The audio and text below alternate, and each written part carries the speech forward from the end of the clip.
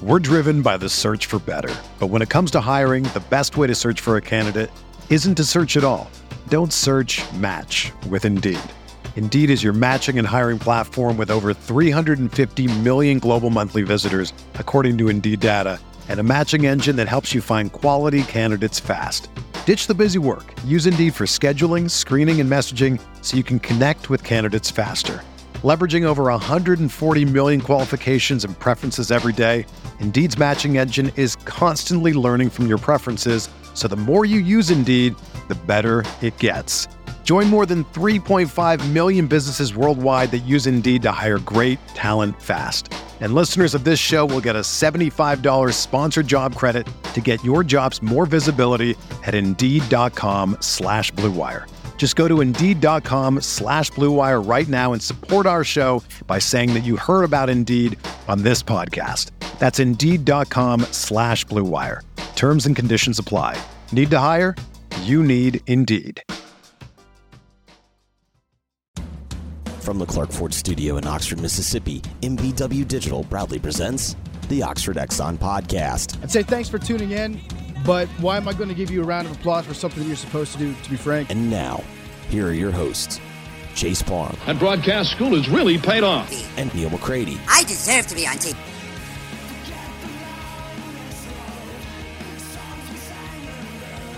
Welcome into... All right, am I good? Okay, I can't tell. It's been a day. I've been headphones on so long that I can't tell if they're on or off. Welcome into another edition of Hand Raised Guys, presented by Comer Heating and Air, Southern Air Conditioning and Heating. I'm Neil McCready. That's Chase Parham with you on this Thursday night. Normally, we talk to Ben Mintz on Thursday night. We're just going to make Ben's appearance a extra Oxford Exxon podcast. I think it's going to go up early tomorrow, in large part because you guys want to hear the latest on what's going on with Lane Kiffin and Ole Miss and Auburn and all of that. And so we'll take your calls here pretty quick and stay with you guys for a little while. Again, we'll make Ben's appearance. Ben goes through the weekend ahead in college football, the weekend ahead in the NFL. I didn't want people to be yelling in the stream about Ben. It's not fair to Ben. So we'll put – it's not fair to Ben at all. You're good. So we'll put Ben up a little later. We've got let's see, up on the site today. I think you put up a podcast too, right? You and Rippy did a podcast. Chase and Brian did a podcast. Tyler Siskey and I did McCready and Siskey, powered by Rain Total Body Fuel. The Butcher versus the Spin Instructor is up, presented by LB's Meat Market. We did not have Pete's Pigskin preview because honestly, I think I hit the wrong button. If we just want to know the truth, I'll admit it. It's been a week. Been a long week.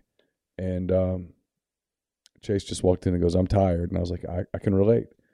Walk-ons, by the way, they've been great to us. Please, if you're in town this weekend, if you're not going to Fayetteville or wherever, stop at the walk-ons in Oxford. Have a drink, have a meal. Tell them you appreciate them sponsoring so much MPW digital content. We certainly appreciate them. Hope you do too. They're also a location in Ridgeland as well. If you are outside at all, you know it's gotten cold. It's going to be cold for a while because that's how it works, the seasons and all.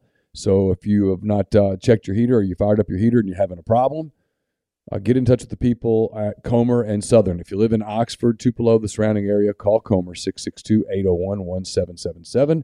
If you live in Hernando, South Haven, Memphis, those areas, get in touch with the people at Southern, 662-429-4429. We're coming to you from the Clark Ford Studios. Clark Ford is in Amory, Mississippi, 662-257-1900. Call that number, ask for Corey Clark.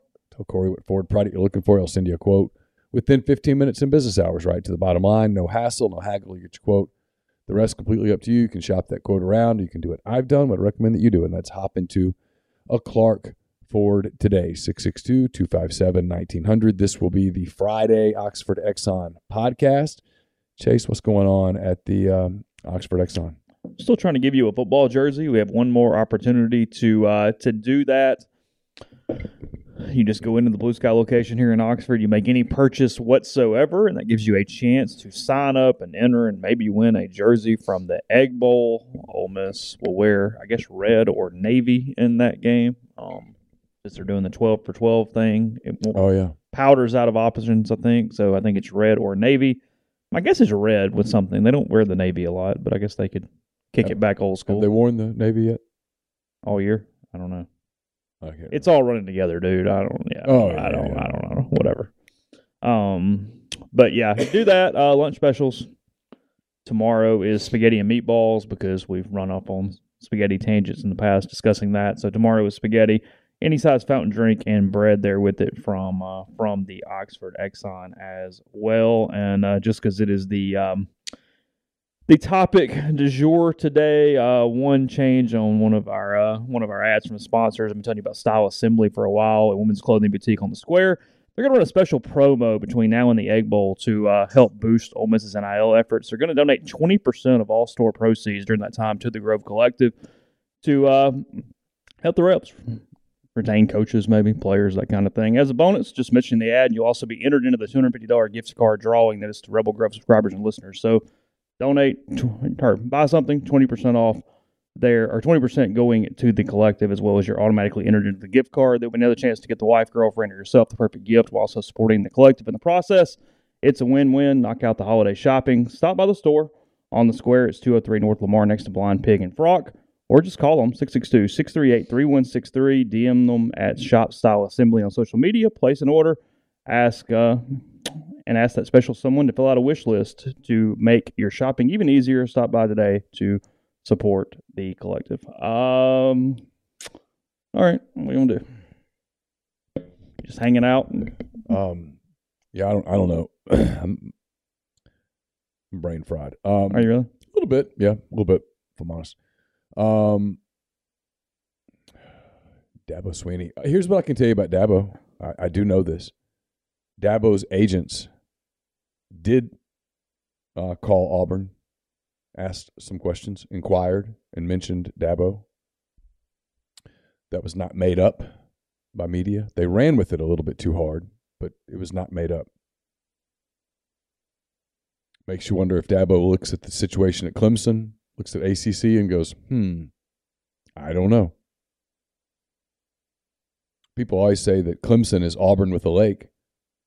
Maybe he's tired of the lake. Just don't see it. I don't see it. But then again, I don't know. I've tried to cover this just from one side. And today felt like an eventful day. And I'm not particularly sure why. Yeah, so let's hash that out. So we'll do that and we'll go to calls. Since we left you around 9:30 this morning, something like that, done a lot of podcasts. Also, since then, the two things of note from really the Ole Miss side, I mean, unless Grind or Neal is aware of something, I'm not aware of anything really from an Auburn or some outside side at this point. No. And I've paid no attention whatsoever to any Auburn media today. I was too busy. I didn't have a chance. I had other stuff that I needed to do. I had some accounting that you saw that I needed to do. I needed to get that done because I'm leaving tomorrow. We probably should have like a spreadsheet or something, but all right, we'll figure it out. There's a better way to do it. But I don't even know what it is, but I just look at that and go, that there's the problem with it is that you have to go back in the residuals all the way down every time, and then there are you have to do all the math to figure out what the residuals are. Yes. So anyway, Richard Cross reporting that Ole Miss has put an offer in front of Lane Kiffin that will make him one of the 10 highest paid coaches in the country. Should he accept it? Again, offer. There's no agreement. It's an offer. That's where we are. Per Richard, Lane is 11 or 12 right now. So I don't know what it takes. You know what I mean? Like, I don't know what the number is. I don't know how far in the top 10 he would get. Number 11 or 12. Yes, correct. 11 or 12 million. I was like, whoa. Yeah, you missed that somewhere. Rumor. Don't know, rumor. Big neon sign. For some reason, a number that has been floating around today that is probably not true But it's a podcast. What the hell? The rumor going around is $9.625 million for Lane. Again, true. Beats the hell out of me. Is that year 1? Is that year 4? Is that year 7? I don't know. Beats me. Again, just rumor, but whatever. There's a 0 chance that stays out in the real, out in the ether. I'm just talking right now. I'm just saying. You want to know what I heard today? Here's what I heard: $9.625 million. I don't know. Beats me. I think somebody said somewhere, maybe it was Borky or Richard or somebody said it's Ryan Day money-ish, and that is around what Ryan Day is making. So sure. Why the hustle today? Your opinion? It got more real, is my guess, or at least Chris Lowe's. Whatever. Yeah. I mean, I'm assuming that it was just that some things escalated to some extent. I mean, and then I don't even know why. I'm trying to avoid even putting any connotation on this. I don't know why, but also some Grove Collective stuff coming out today. As far as an obvious thing, because of what's going on with Lane, they have had a boost in membership from a corporate and an individual level at this point. From a go public standpoint, from a get proactive publicly, today was a huge step. Like something happened. I mean, again, guys, that would be before incentives in the rumor, but yeah, I don't. Again, I'm just. Literally, I got a text that goes, "Hey, I'm hearing this." Okay, cool, sweet. Yeah, sounds good. He's not reporting. I mean, all seriousness for a minute. I don't know, because a lot of stuff gets lost in translation, and I was guilty this morning of writing in the same voice. I was telling Tyler this, writing in the same voice that I would words vernacular that I would use if I was talking to you, if I was talking to Tyler, if I was talking to people who I talk sources. If I talk to those people, I don't feel like I have to detail things. And I wrote this morning in that way, and I pissed people off, understandably. I deserved the beating across the brow that I got. That was cool. But the sentiment of what I wrote, I believe now, was 1,000,000% accurate. It wasn't that they'd never talked. Obviously, they've talked, for God's sake. But it was, they haven't really gotten aggressive about, hey, what do we need to do to keep you here? What do we need to do to prevent something from happening? And I think some of that is because they, my opinion, sure, I don't really think they thought it was real until pretty recently. And then all of a sudden, I mean, look, it doesn't matter what I write. This is the truth. This isn't me talking bad about myself, nothing like that. I don't matter. My voice doesn't matter to people. They don't, nobody cares. But when Chris Lowe speaks, now, I would argue you should have paid attention to Pete Thamel a couple weeks ago. But when Chris Lowe speaks, you got to listen. And this whole idea, by the way, that Chris Lowe is just a mouthpiece for Lane, that's not exactly fair. Has Chris talked to Lane? Absolutely. But it's not like Lane could go, hey, Chris, let's do this. Listen, that Panthers job is open. Why don't we use it for leverage? Why don't you say that the Panthers, he's not going to do that. He had to know something, right? Am I making sense? Yeah, I'm good with you. He's got editors at ESPN. Can't just make it up.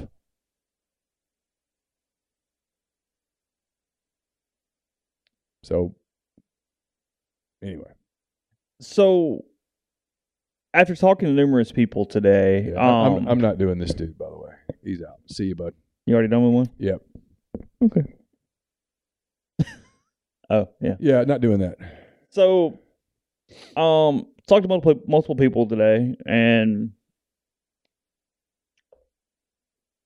kind of take you through it. I guess start where some semblance of credit. Chuck Rounsaville reported that Ole Miss had exceeded the number in the Grove Collective, the amount raised beyond what Lane had basically said this current cycle would be needed to be competitive at whatever level he is talking relatively. And given a number around $4.5 million, I dug a little bit. I've got multiple sources telling me that the sentiment was correct, but that number was low, that the amount that the football program had targeted for the collective to raise to be nationally competitive, or again, whatever relative nature they had determined for that, whatever Lane wanted essentially, was somewhere more in the 5.5 to 6 range, probably somewhere in there. Trying to avoid specifics exactly because people get hung up if you're off by like $1. So just somewhere in the 5.5 to 6 range for that, and that it was though, however, exceeded by around $1 million, give or take, a little more, a little less, whatever. So essentially, they have hit big milestones. They've got some corporate partnerships. I know there's going to be some corporate partners announced over the next probably week or so in the coming days. I think they're going to be more public with some of the larger donations that they get, if nothing else, here moving forward. I think there is a transitioning into a different realm of public perception out of the Grove Collective. I think you're going to see more, maybe not precise numbers, but definitely the activity that goes beyond just member counts. I think to this point, they had really focused on member counts and pushing that up when the bigger number and the more important number is total amount of money raised and in hand for the efforts of the collective at this point moving forward from his football. So I think that's a change in strategy. I think they've had a lot of success over the last few days. And, look, I said this on the board a minute ago, that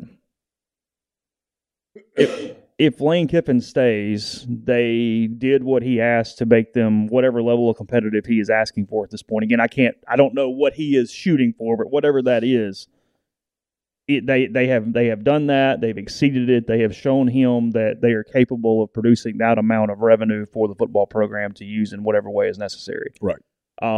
If there's another coach in place, that money is even more important, frankly. Absolutely. I mean, full disclosure, I was talking to Walker, and I said, it's program money. It's not coach money or team money. No matter what, you need money in the bank for whatever you're operating. I mean, Ole Miss is going to have a football team and a football season, whether it's Lane Kiffin or somebody else. So it's an amount of money that is substantial and, frankly, something that I don't know how big the increase is over the last few days. So maybe it was close to that. Maybe it was half that. I have no freaking idea. But point being, I thought that was a big step today. I thought it was a notable step in just sort of changing what had become, because of Chris's interview, if we're just being completely honest, a perception of a really inferior NIL situation. And I think that at least in some ways this helps remedy that. Sure. I think they'll continue to remedy that moving forward with some different ideas. And I don't know. We'll go from there, see where it goes. I said this morning, I know of a potential candidate in the event that Lane were to leave who's unhappy in his current spot because of NIL. And it tells you that in this market today, look, whether it's Lane Kiffin or anyone else, the first question they're going to ask about this job or any other job, what is your NIL situation? Because more and more coaches kind of subscribe to the belief that NIL is the most important thing and maybe the only important thing. And I don't know that I'm willing to go that far because I think relationships matter. Yeah, sure. But there's still going to be times where you get into recruiting battles where the NIL is basically the same and then it does go to relationships. I mean, at the end of the day, you're still going to pick deals. And look, this is a thing that happens it's happened every year Lane's been here. And so at some point, again, like I said today, whether it's this year or next year or in 5 years, he's going to leave, and you have to have the infrastructure in place to compete if this is the environment that it is. Mark asked a minute ago, is this sustainable? I think it's a more than fair question. I mean, it's more than fair. I mean, I do question the whole. I've never been a cap guy. I'm opposed to it philosophically. But you do start to wonder. Oh, dude, the sport is getting... the sport's getting stupid. Oh, and considering I've been yelling that you should just lie for all week. That is a valid question asking me if I believe that to be the case. No, I believe these are reputable numbers that I've run across multiple people. I've checked that. I know his sourcing. It's good. Yeah, it's it's fair. It's fair. I've been yelling for 2 days. You just should make up numbers. I also was told today why that is problematic here to do that. So, and I got to defend my friend Chris Lowe for a minute here, all right? Because people taking liberties to just, including one person. If I told you the name, and I will tell you later, you'll laugh. What? Someone got Chris Lowe's number and started harassing him with it. I mean, my God. Somebody we know. We don't know the person, but you'll know the name. We're aware of the human. Oh yes. Okay. All right. I mean, dude, stop. Chris wasn't being literal with the 10 times. He was doing He made a mistake. He would probably like it over. He would like to do it over. He was being somewhat hyperbolic. He was just talking to Ryan Brown and Jim Dunaway and those guys, and that came out, and people took it literally, and he did not mean it literally. Titans score, by the way, on the Packers in what is an interesting uniform game. I don't hate this Titans combination, all Navy, and the Packers at home going with the white on white with the yellow helmet, which is a pretty good look. Oh, that's good. I like it. It's a pretty good uniform game. You're okay with this Navy? Okay. I'm okay with it, yeah. I'm unlike a lot of people who hate the Titans uniforms, I don't. I'm okay with them. At least they're not my favorite, but they're okay. At least last I looked, my Wave was beating SMU. It was 14-0 or something like that. Now. Is it 21 now? I think. Still in the race for the Cotton Bowl berth. They need a loss from the Knights. How about an Ole Miss UCF Cotton Bowl?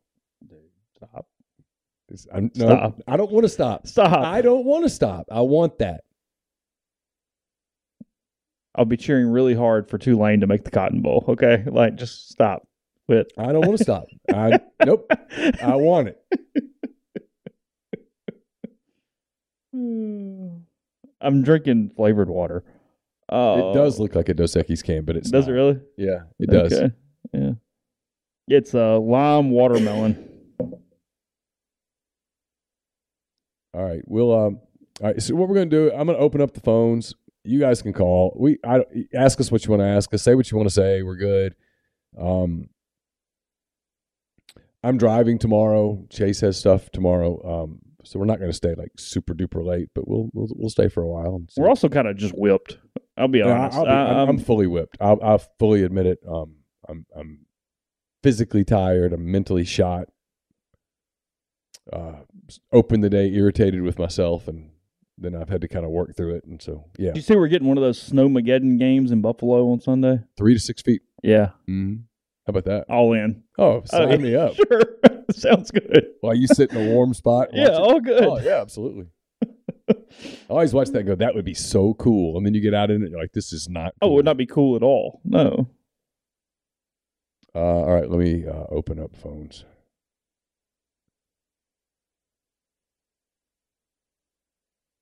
Ooh.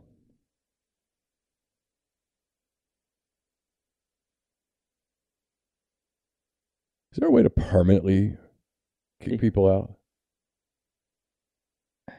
I mean, probably. So, anyway. Oh, yeah, they moved it. It's not going to be in Buffalo anymore. It's in Detroit. Oh, because of the snow? Yeah. Oh. Bunch of babies. I mean, what are we doing? Football. Playing 6 feet of snow. It apparently is going to be you can do the hide user on the channel, not timeout. Oh, I did use hide user. Oh, you did? Yeah, and he came back. Oh, well, let's not add as moderator. That would not be That would not be good.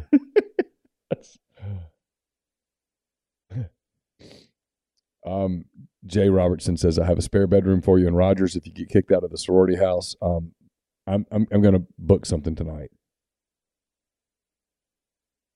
But I'm okay. I've checked. They've got rooms. They do? The sorority house? No. Okay. No. God, no. Don't. No.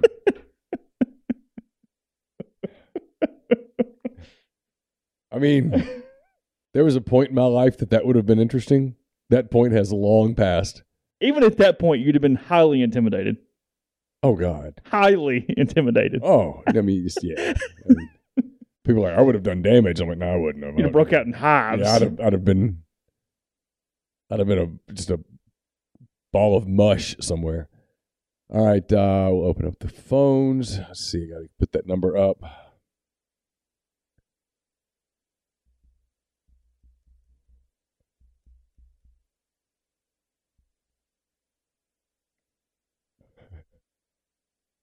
I'm reading the latest Auburn Undercover coaching search. What do they have? I mean, just read it on air. Why not? Is that fine? I mean, as far as I'm concerned, it is. Okay. This is coming from Philip Marshall. Okay.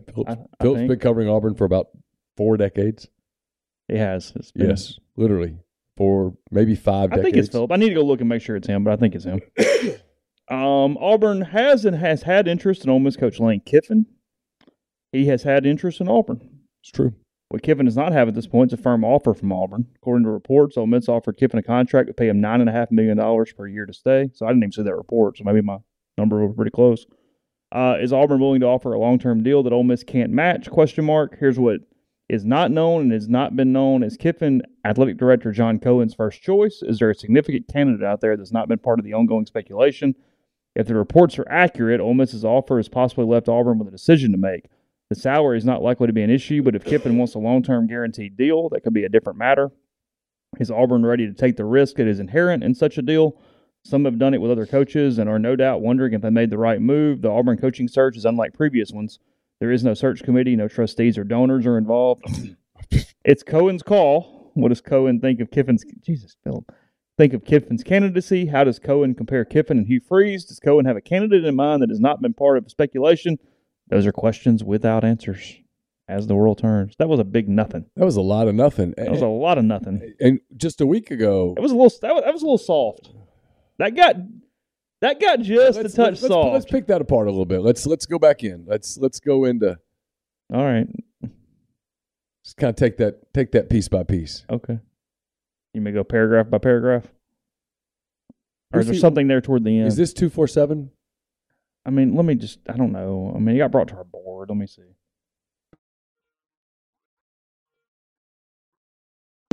Caller, who do we? Hey, it's David from Georgia. Hey, David, what's up, man? I just had a real quick question on the whole Kiffin thing. I know you guys are probably going nuts over it, but you said that Auburn has a lot of extra stuff they want the head coach to do, and that Hugh Freeze would be perfect for it, and all of that. Yeah. But we also know that Auburn apparently has this NIL money that they've been saving up because they didn't let Brian Harsin use it. Now, my question is, how many of these things do you think Kiffin could skip before they just stopped his NIL, his stuff for him to get access to the NIL? Yeah. Like if he doesn't go to lunch with the Yellowwood guy like 3 times a week during the football season, how many times can he do that before they just say, well, okay, we're sick of this, and we're not going to give you the NIL money? So you're saying... No, we just heard from Philip Marshall that Jimmy Rain has been cut out of the entire Auburn family at this point. He's no longer... Oh, for God's sake, Chase, everybody on the planet knows that's not true. So I live in Georgia, for God's sakes, and everybody over here knows that Rain's name. So your question is, what would it take for him to get Harsined for the next? Yeah, because they wouldn't let Harsin have the NIL money. What would it take for Auburn to say, okay, Lane's not getting any more NIL money because of he's not, talking to the Lions Club or meeting with the athletic director or, shaking hands with the boosters or, like you said, going on a duck hunt with them? How long would that last before they said, well, this isn't what we're paying for? Well, that would be the whole idea is the guaranteed contract, which is why I've been saying all along that, for this to happen, they're going to have to really pony up. And I guess at that point,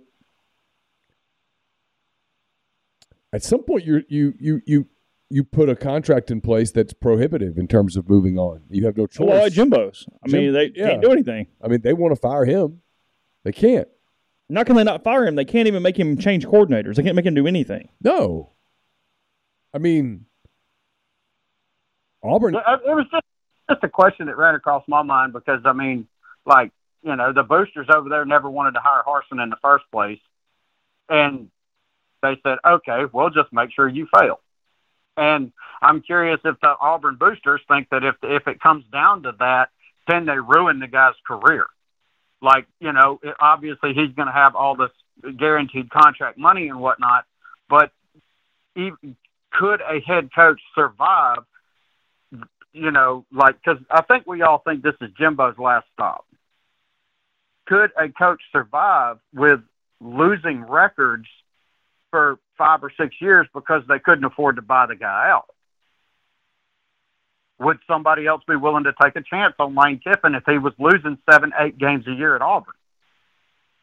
No. I mean the guy's only 47 years old, right? Yeah, no, I mean, it would – look, Auburn's a risk if Kiffin decides to do it. And I'm not putting this in past tense yet, and I don't think Chase is either. I'm just not ready to go there. I'm not. It's a risk if he decides to do it. If he decides to do it, it's in my opinion, it's his way of saying that he thinks that Auburn is a better place for him to position himself for the next move. Look, if he leaves Ole Miss after 3 years, after all that Ole Miss has done for him, I mean, there's nothing you can do. I mean, I know there's going to be all this gnashing of teeth. Listen, I'm going to say this. I told somebody this earlier today, and it's the truth. If Lane Kiffin leaves after all of this, he left because he wanted to leave. There's no. Yeah, well, I mean, like, when let me finish. Let me finish my point, though, David. It's not. Okay. He's not leaving because Keith Carter didn't do enough. He's not leaving because the NIL didn't do enough. He's not leaving because the fans didn't show up for the Tulsa game when it was 97 degrees outside. He's leaving because he wanted to leave. He's leaving because he just wanted to leave. He's leaving because he doesn't know how to stay, if that's what happens. He's leaving because he just doesn't believe in it. And frankly, I 1,000,000% agree with what Chase said a minute ago. The significant story today is not even about Lane Kiffin. It's about our NIL push since all this crap started. The significant story today is that Ole Miss is willing to go, let's call it $9.5 million, just for kicks and giggles, because we don't want to get in. Let's just call it, in fact, let's dial it down to 9, okay? Ole Miss can go pay a coach $9 million and can raise NIL up to $6 million. I'm rounding down in both cases intentionally, so don't yell at me about specific numbers. I'm rounding down intentionally. Relax. If you can do that, you can compete in an era that is about to begin, which is a 12-team playoff. If you can do that, you can compete. That's the story. The story today has nothing to do with Lane Kiffin. Yeah, and with that, I think that with that kind of money rolled up into everything, you know, the head coach salary, the assistant pool salary, the NIL, all of that stuff has got to roll into where you're going to attract a well-known head coach to come coach your football team, even if Lane decides to leave. I can already tell you that is an absolute fact. I can tell you that is factual. So I've listened to all your podcasts today, and you know it's like the first thing they're going to ask is about the NIL deal, and are these numbers real? And that's just the coach asking. But I mean, I'm at $9 million a year. That's a lot of money. Yep. I mean, even for that's top what? I don't even know what top 10. It's top 7. It's top 10 as of right now. Again, other coaches will get raises. Sure. You can't do it. Whatever. But today it would be basically like 4th or tied for 5th in the country. $9 million? No, 9.5. Okay, the 9.5. Okay, yeah, there's my that to me that's the story today. It's right there with Ryan Day, Mel Tucker. And also this is all happening before the new TV deal kicks in 25. Yeah. Now I can tell you when the new TV deal kicks around, some of these athletic programs are going to start pushing back. They're not going to go to that next place where coaches make 14, 15, 16. We are hitting a point where people in athletics are looking at these numbers and going, "This is stupid." This is and also I think every athletic director in the country is looking at Ross Bjork and Texas A&M right now, going, they screwed up so bad that they've got billionaires who can't pay the buyout for Jimbo Fisher. Well, and not only that, but I mean, let's have a real moment for a second, okay? And good for Jimbo that he's going to get all this money. Good for him. That being said, we live in a world where there's a lot of people that are without. There are a lot of people that work their asses off to make 40 a year, right? 40,000, not million, 40,000 a year. I'm a lucky guy right now because I'm a non-high school graduate and I'm making around 55. So that's my point, right? Which is in a world where, let's say Texas A&M loses to UMass. And, oh God, that'd be hilarious. And they but just hear me out though. They lose to UMass and they go, you know what? This is not tenable. And they pay him $86 million to go away. You realize what $86 million could mean for regular people? I mean, at some point, and I think we're approaching this point, people are going to look at this and go, I get it. It's emotional.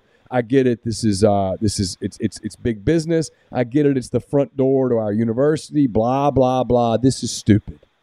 The common guy is eventually going to win out on this and go, this is stupid. And like you read in Phillips' thing or whoever wrote that on Auburn, is it Auburn Undercover? That's a new one. Auburn Undercover, about how what was the line about, is they deciding whether it was really worth it to give that contract. Yeah. I've been saying this for weeks now.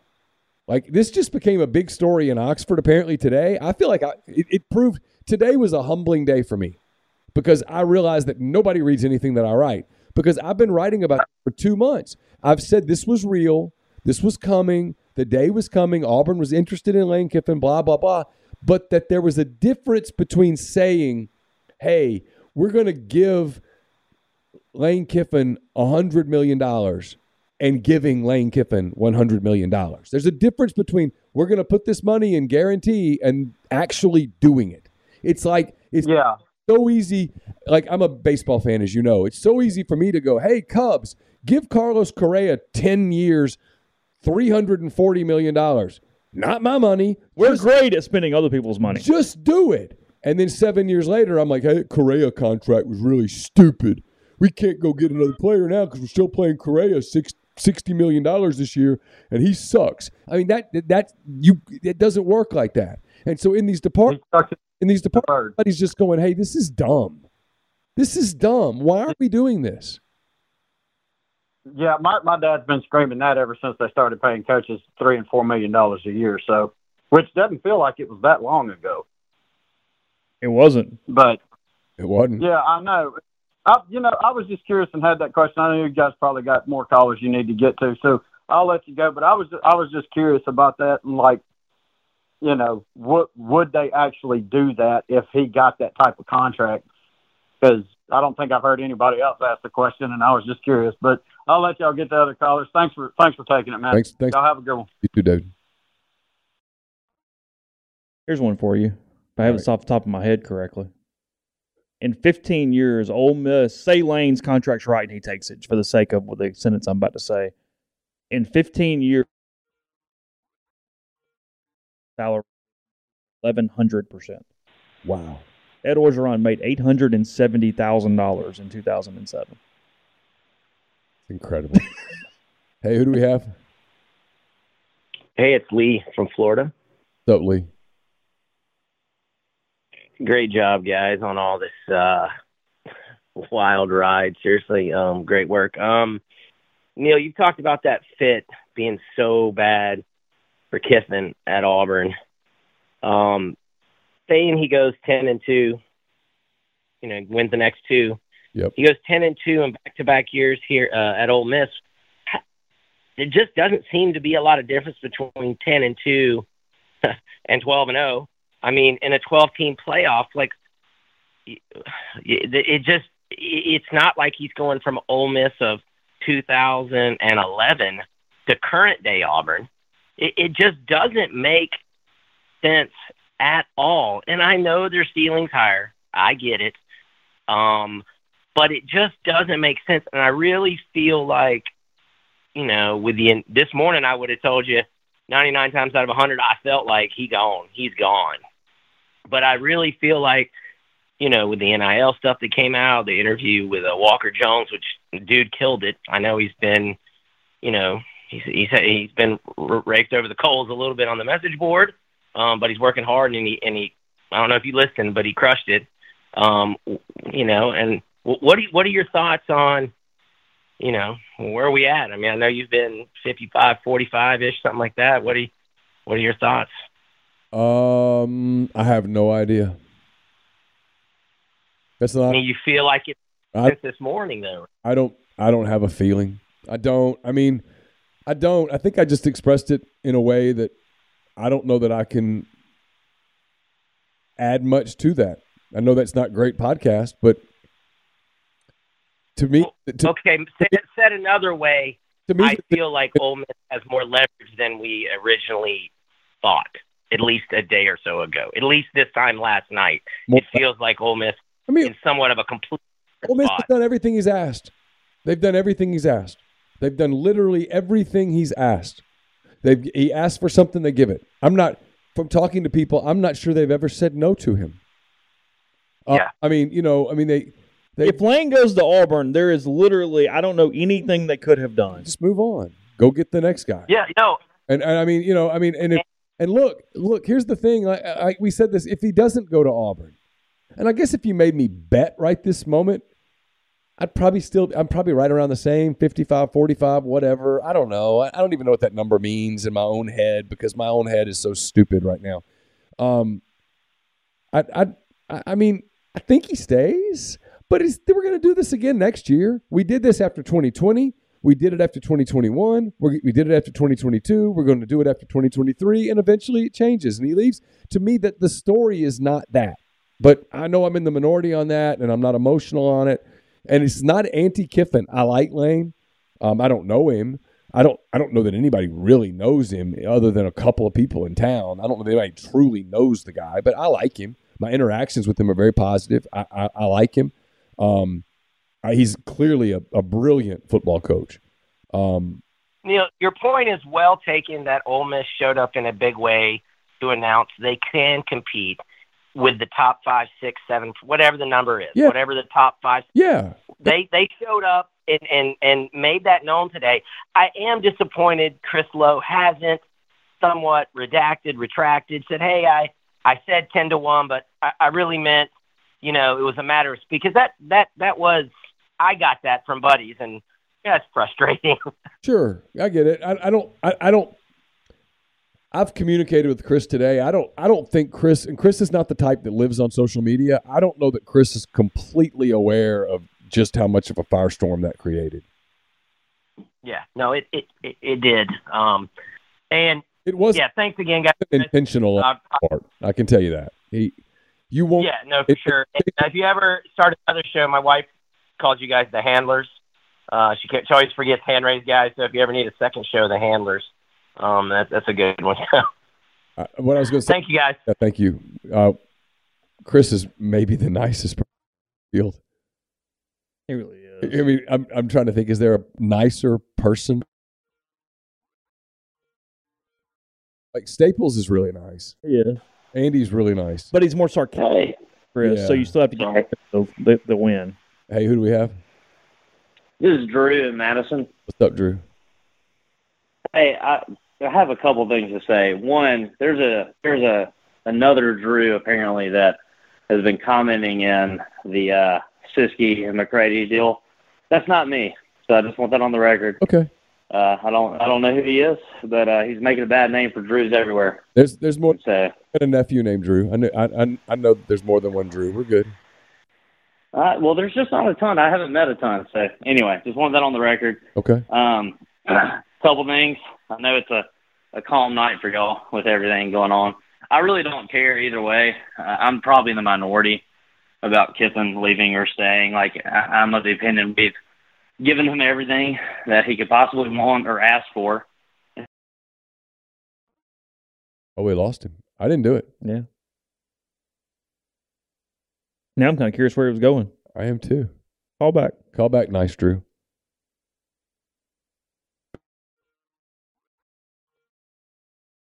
Hey, who do we have? This is Drew again. Sorry. My call dropped, I guess. Okay. I was just saying that, like, we've offered Kiffin everything he could want and everything he's asked for. So, I mean, but at the very least, if he leaves, we can hire somebody that's very, very top of the top. You know, it's not I'm not really worried about it. Like, I would love to keep him, but it is what it is. Yeah. You know? It is. Here's the deal. Like, I've always said this. If you're going to be a big boy program, you got to act like one. And they exactly. And they're doing it now. I mean, I don't know what magically happened today, but they're doing it now. So kudos to them. I mean, good for them. I mean, that's what you have to do in this league. You live in a at least for now in a division that has 3 superpowers in it. One of those superpowers is dysfunctional, but it remains a superpower because when you have all the money, you can become a superpower if you ever get it together. LSU is a superpower. Yeah. You can hate them, you can love them. I don't care. They're superpower. Alabama, same thing. Absolute superpower. Maybe not as much of a superpower in this era as they were in the past one. They still have a cape though, but they still walk around with the cape. Yeah, and then on the other side, you got Georgia, which is probably the most feared program in the country right now. You've got you've got Tennessee, which is acting like a superpower and spending like a superpower. Texas is coming into the league, which is much like its Texas A&M brethren. They're lost and dazed and confused, but if they ever figure it out, look out. Is that a Matthew McConaughey reference? Good job there. See? Oh, look at that. Pulled it off. Son of a bitch. Oklahoma's, I think, going to be at least a program that you have to reckon with.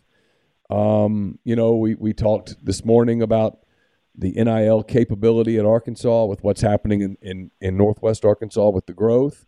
And then, I'm sure I'm leaving people. Auburn's got a lot of money as we've learned this week. Florida's not just going to give up. And Florida, Florida's, I should have included them. Florida's working out a lot. They're going to be flexing soon. So it's a bitch of a league. And if you're going to compete in it, you've got to be a big boy. And if you're going to be a big boy, you got to be a big boy. You don't get to act like a big boy, and you got to be one. And here they are. So I feel like Ole Miss has done that. I feel like they've shown that they have the capability to do that. But I guess the real reason I called is I was listening to Richard Cross and this afternoon. And they were talking about NIL, and somebody brought up the fact that, like, the NIL whole deal, the Grove Collective, is like a fan tax.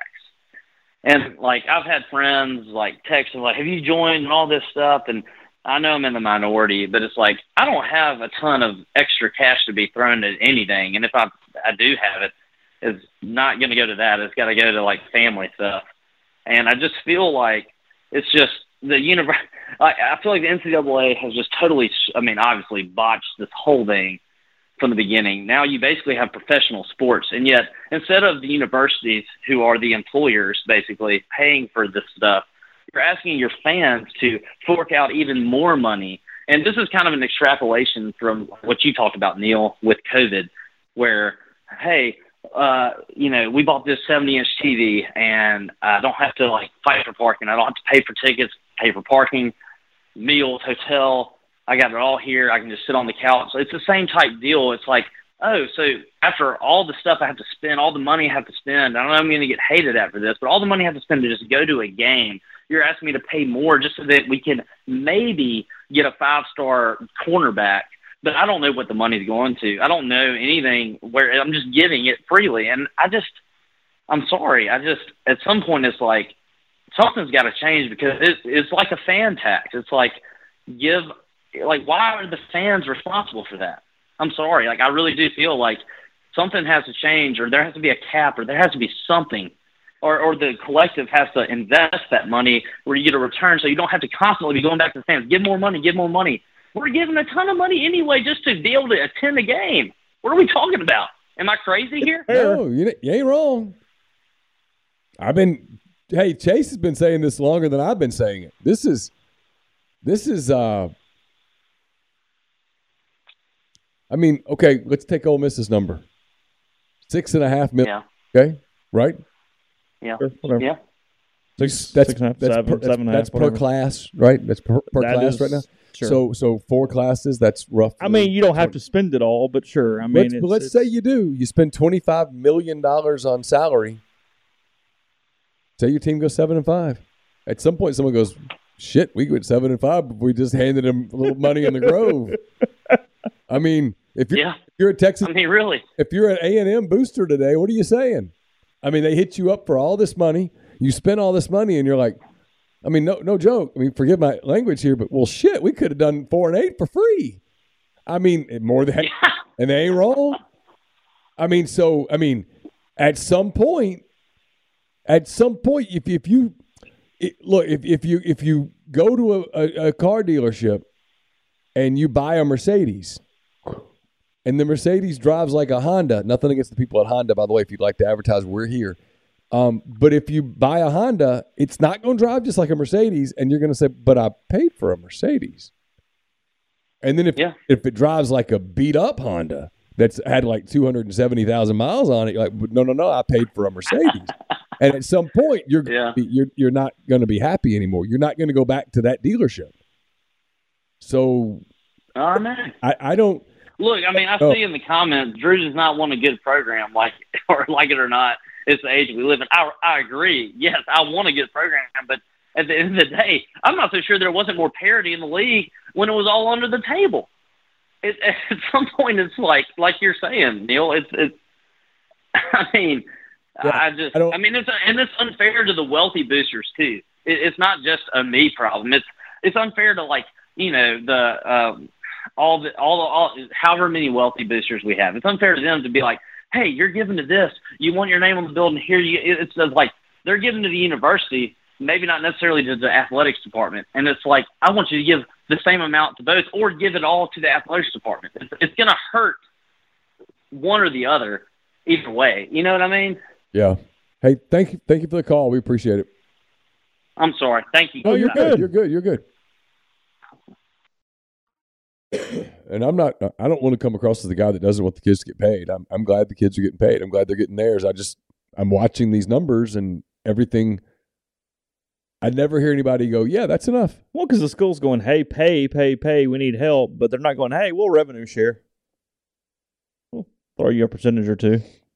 Yeah. It doesn't get brought up. No, it's interesting. And I keep waiting for a coach to go, look, we have enough NIL. Let's take that money and put it into, academics. They're running a little low on microscopes. We're gonna buy some microscopes. Hey, you know what? Let's go ahead and start that stadium deal now. Yeah, we've got enough NIL. I'll make this work. I never hear that. Hey, who do we have? Hey, this is Corbin. What's up, Corbin? Hey, so Neil, you said earlier that you thought that the story today was the NIL and the salaries. And I mean, we've already opened that box. So kind of, I happen to agree with you. I'm sure everyone else does, but tell me what's your takeaway from all this? Like big picture. You mean from what I was saying? I mean, just that if you're committed to be nationally competitive, if you're truly committed to be nationally competitive, then for the most part, you probably will be. I mean, Lane Kiffin's an excellent football coach.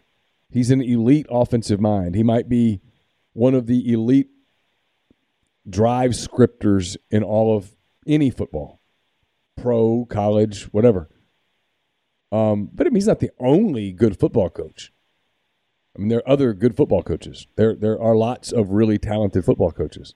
And so if you're going to be able to pay like that, and when they ask you about NIL, which they do and they will, and you can say, well, we're very competitive in NIL. In fact, here are our books, and this is what we are able to do. Then you're going to be able to attract quality coaches to come work at your school. And, you throw in Oxford's a nice place to live, and it's probably on the scale of, I mean, I don't know, like how much more expensive or inexpensive or whatever Oxford is compared to Austin, or I don't know, beats the hell out of me. But regardless, I mean, it's a quality place to live, and all of those things. If you can compete and you can be competitive with salary and you can compete with NIL, then you have an opportunity to excel and to, you're competing in the best conference in the country, or at least one of the two best conferences in the country. I didn't mean to hurt your feelings, Iowa. We're good. You're able to. I mean, that's it. That's to me, that's what it's all about. I mean, this is not a slam whatsoever on Lane Kiffin, but it's just the reality of, I mean, at some point I feel confident in saying he's either going to move on, or even if let's say he stays 10 years. In 10 years, you're going to want to hire the next person. So, I mean, you got to be super careful letting your program just be about one person. That's a mistake. And so today, I mean, it feels like they made strides. It just kind of feels that way to me. Yeah, I think that, honestly, I'm kind of looking even bigger picture, like the whole product of college football itself. How much was it, Coach O, you said was making earlier? It was in the six figures? Is that what you said earlier? 870 or 880 in 2007. Right. I mean, inflation has hit college football like a mother. I mean, at some point you're going to have to think that someone might need to step in and be like, can we get a little bit of control in this? I mean, listen, I know Tommy Tuberville is an idiot. Herschel Walker is an idiot in a lot of ways, but I mean, they probably have their ear close to people who can make an impact, like a positive impact on the sport right now. Because right now you kind of have to make the decision, like, do I really want to invest my time into a product that is just literally about as pay for play as you can get without it being explicitly pay for play? Or do I want to just kind of find new hobbies, right? I mean, the NFL is a better product because of this, because of regulations. So what do y'all think about that? Yeah, I mean, the NFL is professional and they have contracts and they're employees and it's different. And student athletes aren't employees and the NFL's unionized. College football players aren't, at least to this point. The NFL has contracts keep them at the same place. It's not unlimited transfers in the NFL. Yeah, the NFL has contracts that. You play 3 years for the Titans and then your contract's up, or they can trade you or whatever. It's just a different. It's not. It's why when people say college sports are professional sports, I always push back and go, except for the fact that they're not. Yeah, there's a lawlessness to it. They're kids. Well, not even that. I mean, there's just in the NFL there are rules. In the NFL, there's a structure, right? The salary cap structure. There's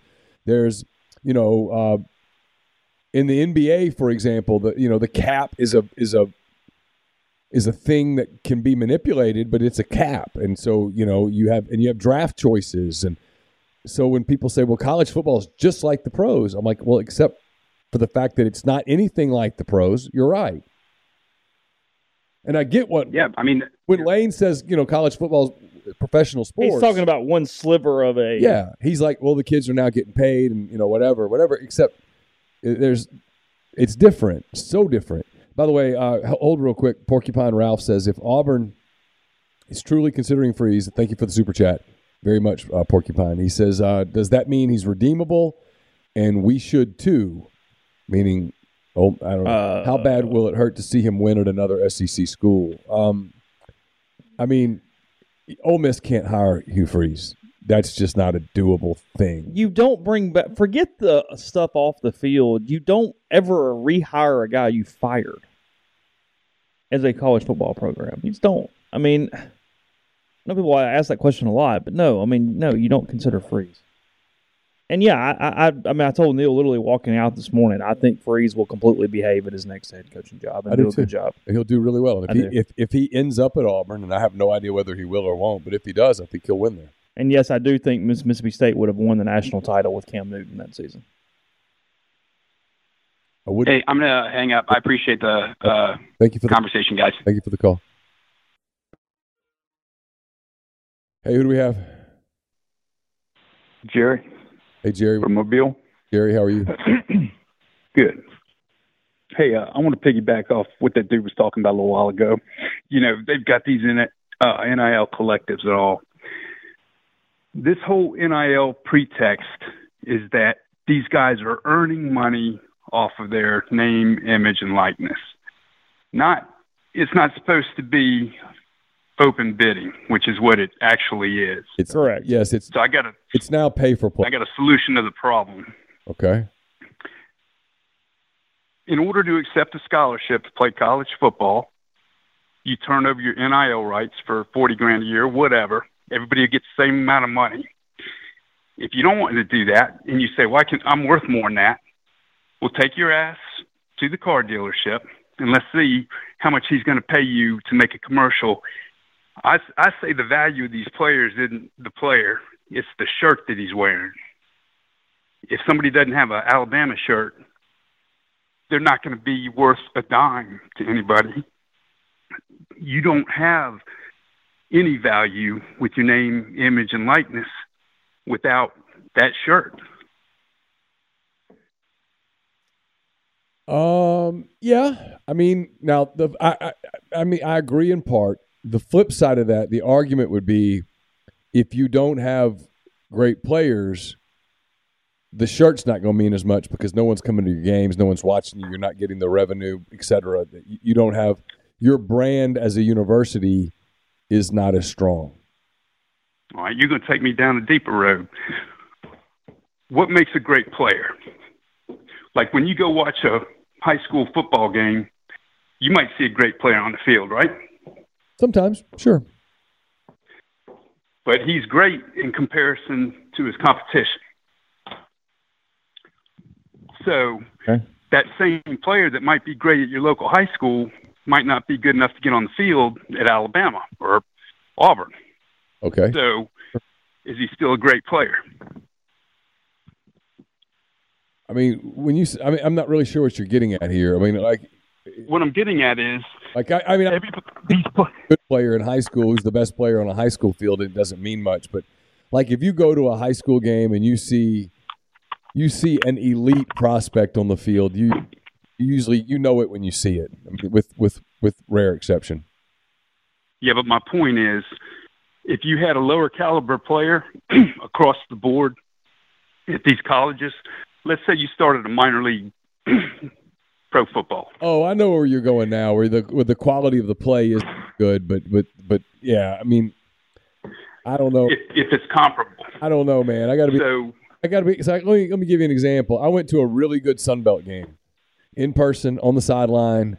The people at South Alabama were kind enough to give us sideline passes. We watched that game at field level. These are two guys that I really like. One guy that I consider a really good friend in Kane Womack. That game was not as entertaining as an SEC game because the athletes are different. I get that. But my point is, let's say you get the minor league football. The top guys go there. So you're ending up with your best players at Alabama or Auburn or whatever are going to be 3-star types, right? I mean, I guess. Yeah. Sure. I mean, I question if that's all they have. I question who's funding to go from. I mean, people are still going to go to the games. They're still going to watch it on TV. Is somebody in Alabama going to watch a minor league football game with better players, or are they going to watch Alabama? I mean, I feel like we're just talking in fantasy land. I mean, no one's going to fund that. Is my point. I mean, this isn't where like the NBA can fund the D League. It's totally different where you can fund a league where you have a handful of teams and it's kind of a farm system. You can plant some people, you can put some prospects on it. It's totally different than a football organization. So, but I'm circling back around to something. Hustle, because we got other people. I agree with you.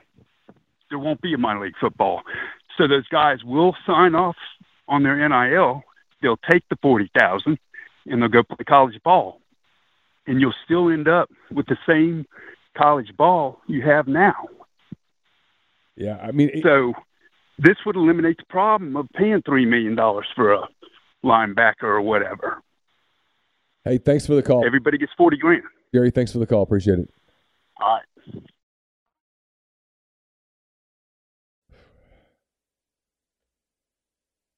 I mean, He's advocating for a cap. And I think you just heard why a lot of people just don't like the cap. Supply and demand, too. It is. Like you watch Bryce Young play. Sure. I mean, we really want to cap Bryce Young's earning potential.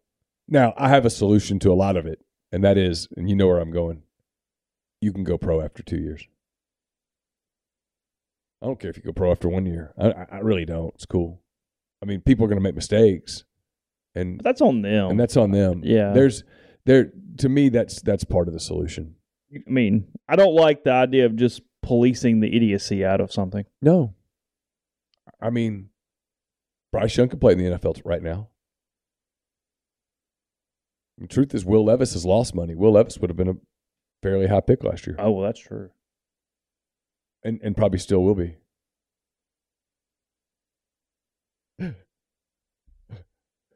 Siski. I saw it. Yeah.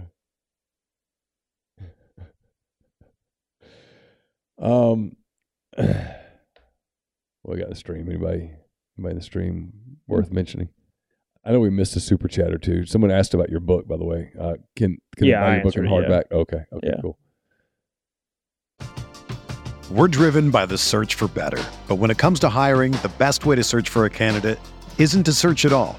Don't search, match with Indeed.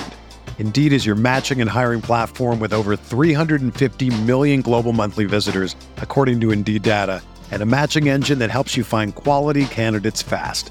Ditch the busy work. Use Indeed for scheduling, screening, and messaging so you can connect with candidates faster.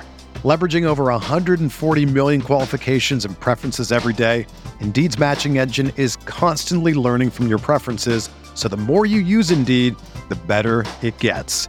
Join more than 3.5 million businesses worldwide that use Indeed to hire great talent fast. And listeners of this show will get a $75 sponsored job credit to get your jobs more visibility at Indeed.com/Blue Wire. Just go to Indeed.com/Blue Wire right now and support our show by saying that you heard about Indeed on this podcast. That's Indeed.com/Blue Wire. Terms and conditions apply. Need to hire? You need Indeed.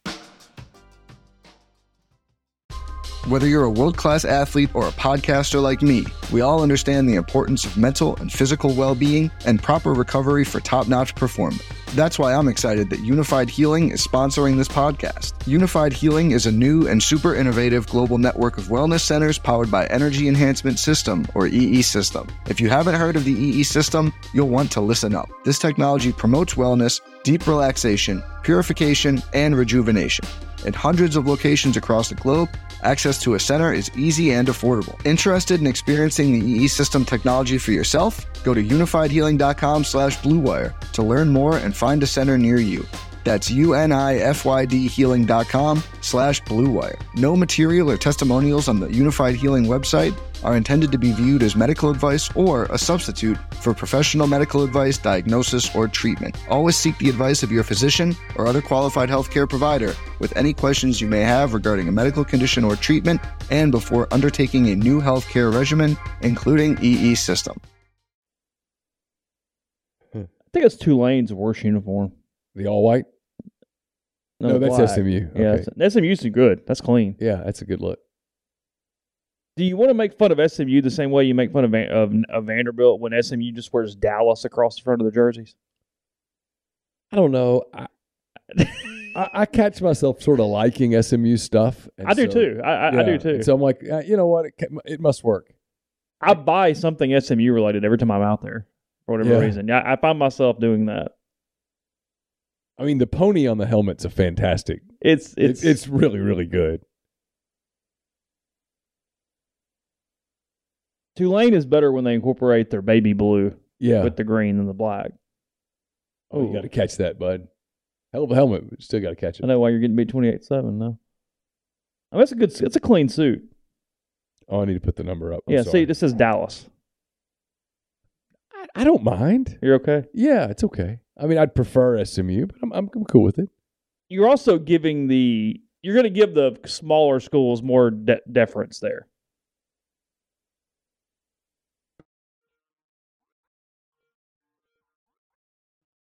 annoys some woman on like the Highland Park City Council when she sees it. It's like you're actually here. Yeah, probably so. Dallas. Yeah, probably irritates somebody. Hey, who do we have? I mean, Highland Park likes itself, so. Hey, y'all. This is Mark in Columbus. What's up, Mark? How y'all doing? We're good. How are you? I'm pretty good. Before I get into the NIL thing, I got to say something about what happened a couple weeks ago. Real quick. I know nobody wants to talk about this, but I want to get your thoughts quickly. Like, I thought we played and coached tight, but it didn't matter. We could have played that game 100 times. Georgia's was winning all 100. Yeah, they were dialed in. They had home, and then it started to rain and all that. It all went about as well as Kirby could script it. And, yeah, I didn't think Tennessee played particularly well. I thought the moment was kind of big for Tennessee, but I don't think it would have mattered. That football team lost 15 guys to the NFL, 5 first-round draft picks, plus Nakobe Dean, who slipped because of injury, and they looked like that? Yeah. Yep. Oh, my God. Nobody's beating that team. No. They'll beat the brakes off Ohio State. They will beat the brakes off Ohio State. I think so, too. You know, I've had some conversations with people about Alabama, and a couple of a couple of smart people who really understand both professional and college football said the same exact thing, and so it made me listen to them. It's not that Saban has slipped. It's not like he's some puttering old man who's like looking for his pudding in the corner. That's not it. It's, look, in the past, a lot of those dudes that are at Georgia today would have been at Alabama. And now they're at Georgia. Kirby just passed him by finally. And, and then Jimbo's got a few on his team that would have been at Alabama in the past. Believe it or not, it's the truth. And it's just kind of, Saban doesn't have that collection of talent like he used to. It's getting covered up by Bryce Young's brilliance for the most part. But Kirby has at Georgia what Saban had at Alabama 5-6 years ago, which is just this atmosphere in practice where when they decide to compete and turn it on, they're unbeatable. They just, like, Nolan Smith didn't play in the game. His replacement got hurt, and you didn't even notice. I mean, I legit think we might be the second best team in the country. Oh, I think it's possible. Yeah. And that team was just light. I mean, I couldn't even, like, I'm not even mad. Like, yeah, they're just way better than we are. So, Chase, think of this analogy real quick. The NIL thing caught the NCAA off guard the same way that the LIV Tour caught the PGA Tour off guard. And both organizations responded terribly to it or didn't respond to it.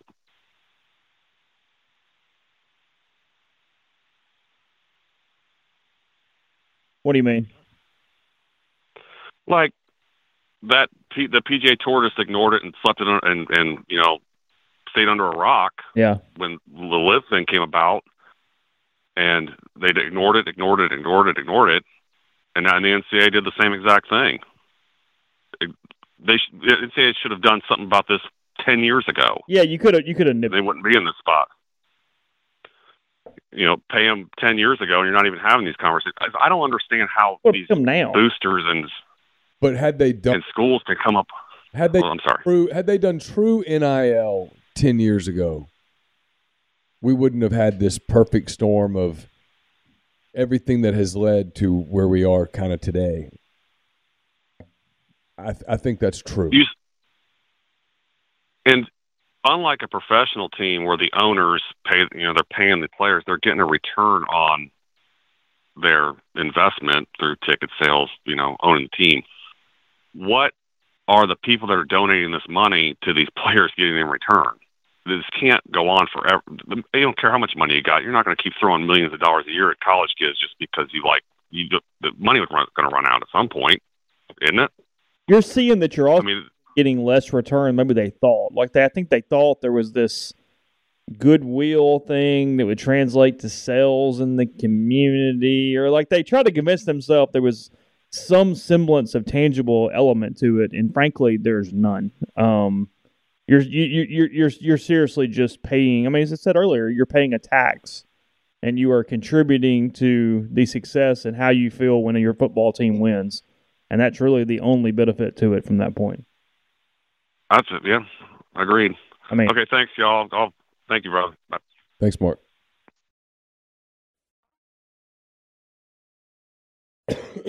Sorry about the cough.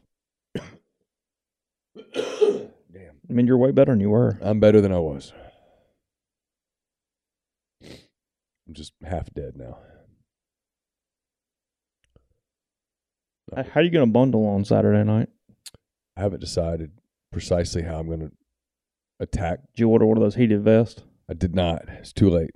I haven't decided how I'm going to attack the situation. I'm definitely doing multiple layers. Well, yeah. Gloves, some hot pads, the hot hand warmers. I'll be in the press box. It'll be fine till the end. When you go down to the field. And I'm not going down to the field until it's the last. You're not going to do the whole 7 minutes down there? Hell no. I'm going to go down at the last possible minute. Yeah, I put this on the board. Really heated vest that I was talking to Tyler Durden about it, and he told me it gets up to 130 degrees. So Lane needs to be careful to not catch on fire at some point Saturday night while he is on the field. You could burn your. I mean, Tyler was like, "Hey, he didn't need to be a little careful, little careful." Hey, who do we have? Patrick from West Virginia. What's up, Patrick? Hey, a couple things going in a different direction. Been watching the basketball team. Feels like we're a lot better defensively this year than we were last year.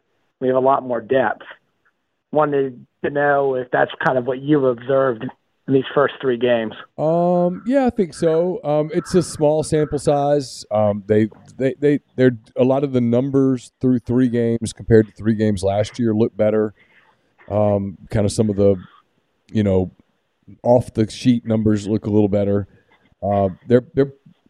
They're more athletic, certainly in the backcourt than I thought they might be without Ruffin. Morel's playing at a really high level early. The bigs are okay. A couple of them. I'd like to see them shoot better. I think they're going to have to shoot better from the wings to when they start playing better competition. But yeah, I mean, there's some things to be positive about. It's just super early. I would, if they were off to a bad start, I would be saying the same thing. I'd be like, it's too early to pass a lot of judgment. I'd like to see a little bit more, but they're off to a solid start. He's building some depth. He's playing a lot of guys. I like both of the young point guards a little bit. Yeah, I mean, considering that Ruffin's not out there and probably isn't going to be out there anytime soon, best I can tell, they're probably off to about as good a start as you could have hoped. And you're right, they play really hard, and defensively, I like some things that I see. Sure. Yeah, I think Caldwell's played pretty well. I've been pretty excited about him. And then just, I know you've been obviously following Kiffin and all these coaching rumors. Wondered if you've come across anything more with WVU. Word up here was Neil Brown was getting fired. Yeah. They were going to fire him with the athletics director after they lost to Oklahoma. And then the gift that is Brent Venables spared him for one day. But I don't see a way he can survive. I don't know why you fired the AD if you're not going to fire him at this point.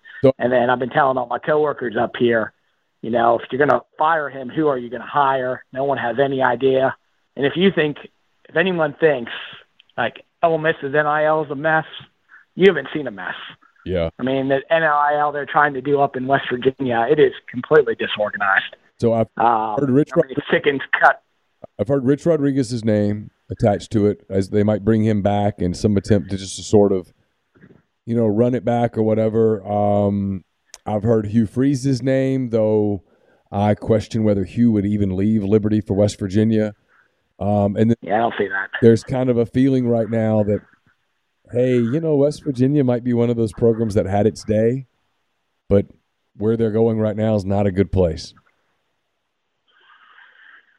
I could definitely see that. Well, appreciate you guys. I've lost a lot of hours at work following the events, So I'll be glad when Kiffin either extends or I guess we're hitting the coaching search. Where in West Virginia are you? Are you close to Morgantown? Or are you? I'm in Charleston. I'm in Charleston. I actually made it down to the Alabama game, my first football game since 2018. Oh, cool. Down in Oxford. Took my law partner. You know, I get watching it on TV, and I watch a lot of games on TV, but a really big-time football game, there's nothing like it being in the crowd. I had to get my tickets on the secondary market, but it was just awesome except for not catching the pass in the end zone to end the game. But, you know, it was just a great to be back. I actually told my wife I'm going to commit to trying to do a game a year. I had so much fun. So. Well, hey, thanks for the call very much. Appreciate it. All right. Take care. Bye. Bye. You ever been to West Virginia? Nope. Never been? No. Beautiful country. Like driving down when you go through Kentucky, like you're headed down to Virginia, it's beautiful. I was just thinking about this, and Andy Staples had mentioned it on Twitter that West Virginia also would benefit a little bit just with the additions because they wouldn't be such a geographical outlier. However, still an outlier. Yeah. I mean, it's not. Sure. Hey, who do we have? Hey, it's Kevin from Florida. What's up, Kevin? I have a question, your opinion. It's not about Lane this year or whether he leaves now or whenever. I think he's probably, if he stays, he's probably got 2 years max left at Ole Miss. But, again, this is not about him. It's my understanding that the majority of, or at least a good portion of, the head coach's salary comes from the Ole Miss Foundation, which is donor-based. At what point does it make sense to hire a mid-tier up-and-coming coach at, say, $3 to $5 million and divert those funds into the player allocation, especially with the 12-team playoff coming up? You know, having a $10 million player budget versus a coach. And I get the Jimbo Fisher thing, but I have to say that's an outlier, which disproves my point. But a $5 million coach with a $10 million player salary over a $10 million coach with a $5 million player salary. How is that going to shape in the future, in your opinion? Well, the budgets, and I can be, if I'm wrong here, somebody can help me, but they're not completely donor-based on that. I mean, it's different, and don't make me explain how they exactly coexist, but the athletic department budget and the foundation budget, they work together in a lot of ways and move money back and forth. So Ole Miss has let's say a $20 million athletic budget that is actual athletic department budget, not foundation. And that's where a lot of that stuff would also come from. You would run into some issues because the university can't donate to the collectives. They can't fund their own NIL. So any TV revenue money, anything that comes through into that part would be ineligible for that, and that's a huge chunk of what you're paying a lot of these things with. I mean, I understand what you're saying in a lot of ways. I mean, and it's like in some ways what Ole Miss has done. I mean, basically, they have that question right now every time. And now is if you're a good fundraiser, you're not telling donors where to put it. You're saying, hey, put it where you want to put it. But at the same time, they've stopped the stadium expansion. They've moved all this stuff and said, no, NIL. I mean, it's where foundations are in a really strange, interesting spot as far as how do they do their regular job or how much percentage do they do what they've always done as a foundation versus what percentage do they assist the collectives to take their donors and to fund that the way that it probably needs. That's what you're seeing right now. I mean, from a university to an athletic department standpoint or a foundation standpoint, they are using a lot of time and a lot of resources to help and assist these collectives in fundraising money. I mean, there's things that the Ole Miss Foundation is doing that probably or is not getting seen every day behind the scenes to assist with that. So I think we're probably a little hyperbolic on your example, but no, it has trended that way to some extent already. Okay. No, I just wanted your opinion. Appreciate it. Nope. Thanks for all the hard work you guys have been doing this week. Really appreciate it. Thank you for the call.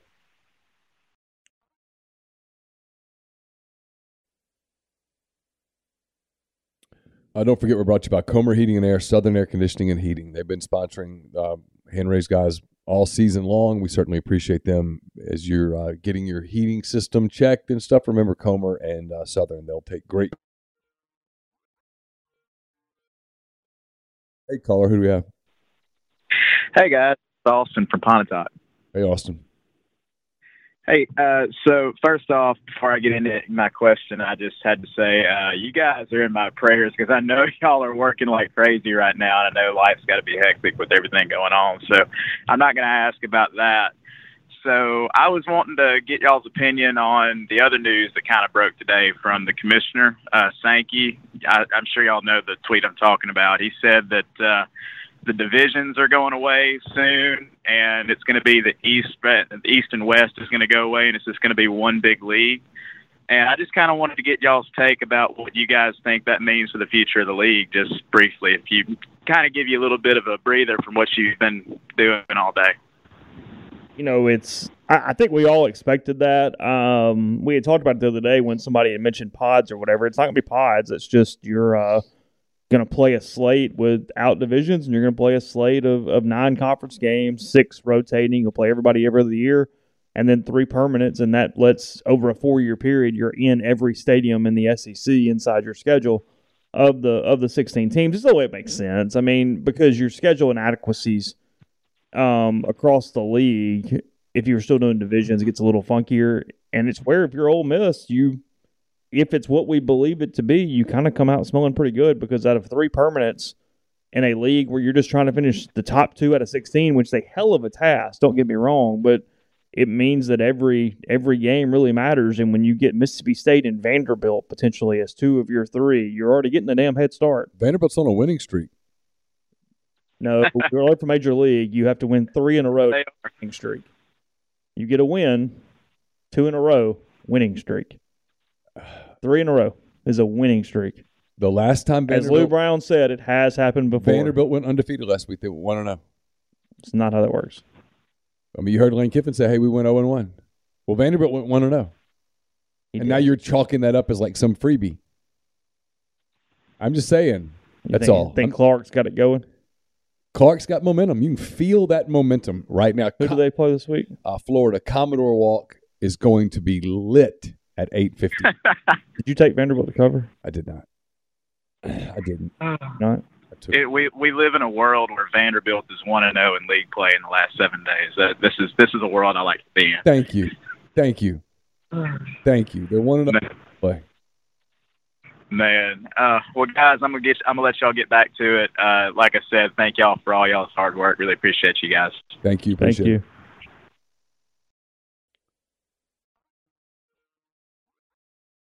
Hey, who do we have? Alan from Madison. What's up, Alan? Not much. Hey, Neil, first of all, A-L-A-N or A-L-L-E-N? A-L-L-E-N. Gotcha. Wanted to get it right. Because people misspell my name all the time, and I'm like, come on. So I wanted to get it right. Oh, hey, man, I get A-L-A-N hundreds of times. So what's up, Alan? Well, first of all, y'all need to have Siski on tonight so we can talk about some football picks. What was that? A 2-digit favorite. I always go with the under. I think Philly got the over in the fourth quarter. Is that right? You know, I try not to even listen to Tyler when he's in here. I just I kind of talk to myself and pretend that in my mind, pretend that I'm listening to him, but I'm really not. I just I pay no attention. And he comes in today with his mask on, his Auburn Letterman jacket and stuff. I mean, it's just. The guy's a clown. I mean, you know what I mean? He was hilarious today. Matter of fact, you could have him on right now. He'd be popping rains. He'd make it rain. You think he'd be off at 8:28 at night? I don't know. I mean, look, you wouldn't want to rain at 8:28. He's nuts, but I'm not sure he's. Chase, you look like you could use a rain, man. The half-life is that strong? The rain? Yeah. Yeah. You take a rain at 8:28, Still feeling it? You're gonna be rolling at midnight. You're gonna be good. You're not. Hey, that's my morning go-to. Coffee is out. Oh, really? Rain? Nothing but rain. Just rain. Look at you. Is there a flavor preference? Red Dragon, without a doubt. Oh, you're going with the Red Dragon. You're going with the caffeinated rain, if you will. I mean, that's the one that's got the citrulline in it or whatever. Have you lost weight since you started doing this? I have lost 3 pounds. How about that? And I haven't changed my diet. Feeds your metabolism. Oh. Yeah. Also, Siski probably needs to get ready for an ice bath. I don't know. Listen.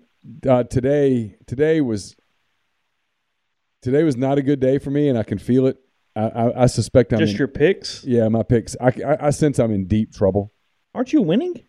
Barely. So y'all are close. Yeah, we're real close. And Tyler was like really prepared, and you did not feel really prepared. I mean, I think preparing this week has been difficult. Wait just a second though, fellas. He's got one pick where he talked about getting the under on the Browns-Bills game because of the 4 feet of snow. You do know that game got moved to Detroit. Yeah, and he switched. He made a change. He took that game off the board and picked another game.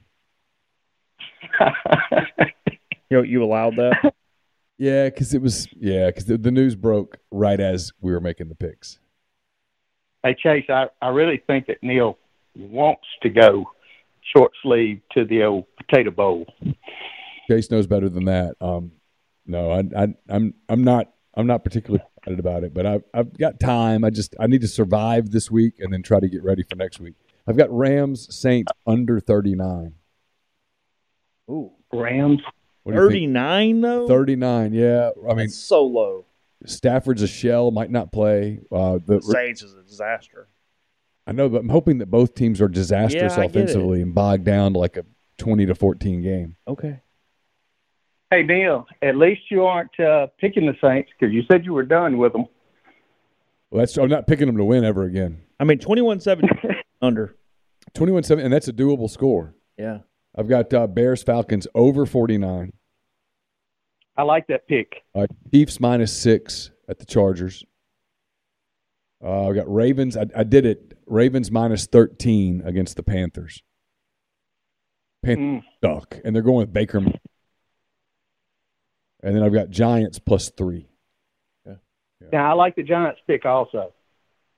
And then my college picks, I've got Iowa State -3.5 versus Texas Tech.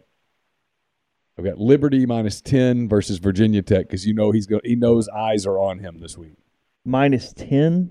Virginia Tech's horrible. Yeah. I got the Pitt Duke over 50. Got Kansas +9 at home against Texas, and Minnesota -2.5 against my Hawkeyes. Hold on a minute. You took Minnesota? It's 2.5 points. I thought you were going the other way all week. Nah, I just decided to change.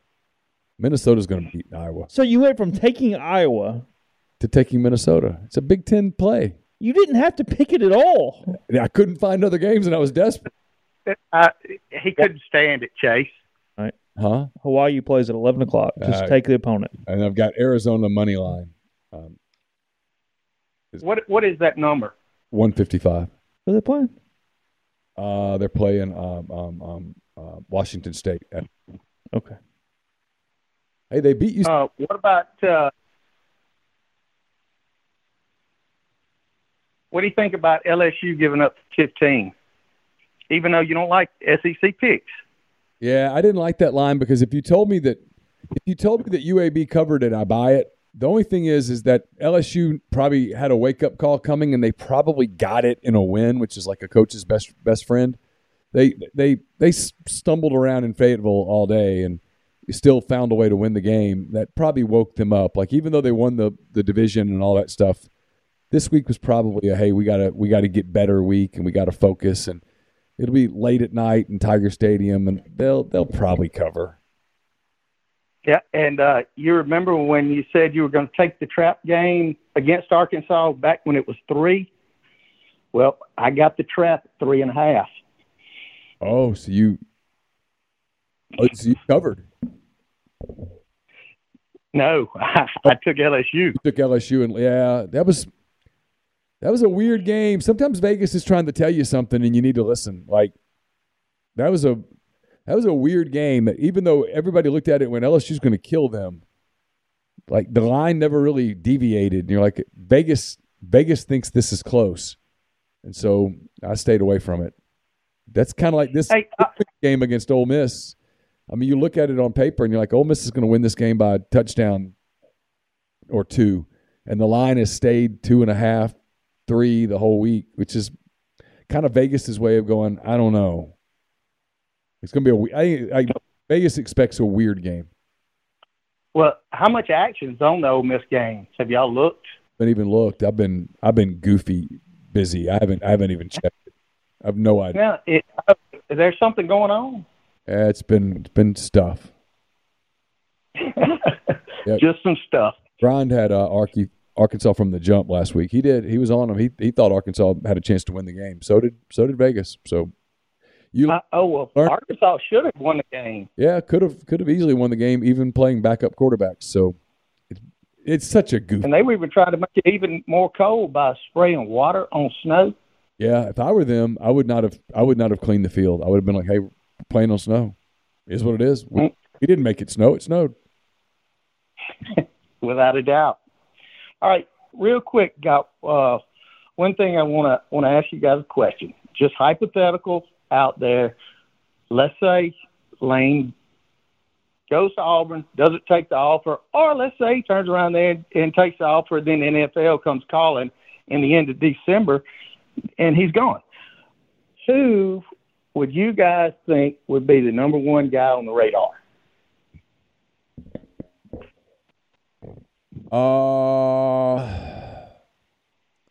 I really don't like this because in the event that comes to pass, I want to have some stuff ready. A name that I heard today a little bit flying around, so I think his name will be thrown around, is Jamie Chadwell at Coastal Carolina. That's a name that will certainly surface.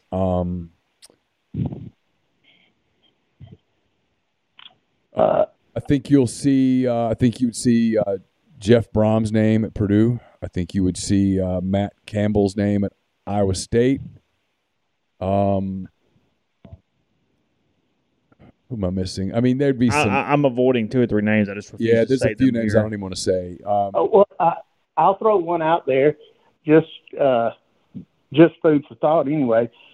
Number one, do you think Matt Rule is going to go to Nebraska, or you stay where he is, or what would be the odds of Ole Miss being able to get him? And then how would the fit be? I don't know about he's a very good coach. I mean, I think the fit would be good. As for Nebraska, there's a school of thought that Pete Thamel was doing Rule a solid today, listing him among the Auburn finalists to help drive up the price for him a little bit at Nebraska. I don't know whether that's true or not. I've also heard some people say they expect Rule's going to take a year off because his contract leaving Carolina is kind of complicated. But I don't know. He's a really good college coach. He did a good job at Temple. He did a great job at Baylor. Kind of laid the foundation at Baylor when they were utter chaos. So, he's probably a guy that could fit anywhere. His NFL fate was quarterback driven, like so many others. That's a players' league. It's a quarterback league. If you don't have a good one, it's hard to win. So, I don't know that I would hold the Carolina thing against him. Oh, I wouldn't either. I mean, you're only as good as your GM in the pros, basically. Yeah, you're as good as your GM and just your quarterback luck. I mean, there's, speaking of luck, look at Andrew Luck, the career he had in Indianapolis. When he was good, the Colts were awesome and everybody was happy with the coach. And then he couldn't get healthy and he retired, and suddenly they're firing coaches all the time. Oh, without a doubt. And look at look at Denver right now. Yeah, for sure. I mean, it's all quarterback driven. Hey, we're going to get to a couple other calls. Thanks for the call. Appreciate it. All right. Appreciate it, fellas. Have a good one. Frank, thanks for the super chat. He says, if Ole Miss survives this Auburn scare with Lane, are we going to go through this again when NFL starts firing coaches this year, or is it a year too soon? Hearing any noise in that direction? It doesn't feel like it this year. Doesn't feel like it this year. I mean, maybe something opens up that's different. Yeah, but it doesn't sound my guess is not yet. Like, you know, I think Lane and a lot of coaches would have interest in the Panthers job, but they're not hiring a college coach again. Is the word on the proverbial street. I mean, they had a. You usually don't do the exact same thing that just failed. Yeah. And Kingsbury is in some trouble in Arizona a little bit, so that's not helping college coaches either. Tennessee at the half up 14-6 on Green Bay at Lambeau. The Titans, and then the Wave blowing out the Mustangs. The two games we have on here. Oh, Detroit. What game's Detroit? I don't even know. What? I think Troy's playing football right now. Is that right? Yeah. I can't find it. Beats me. I'll try the sports mix. We'll see what's on. You excited about the World Cup Monday? I'm going to watch a little, but nah. Got a World Cup preview podcast coming out tomorrow. It's a crossover with Blue Wire.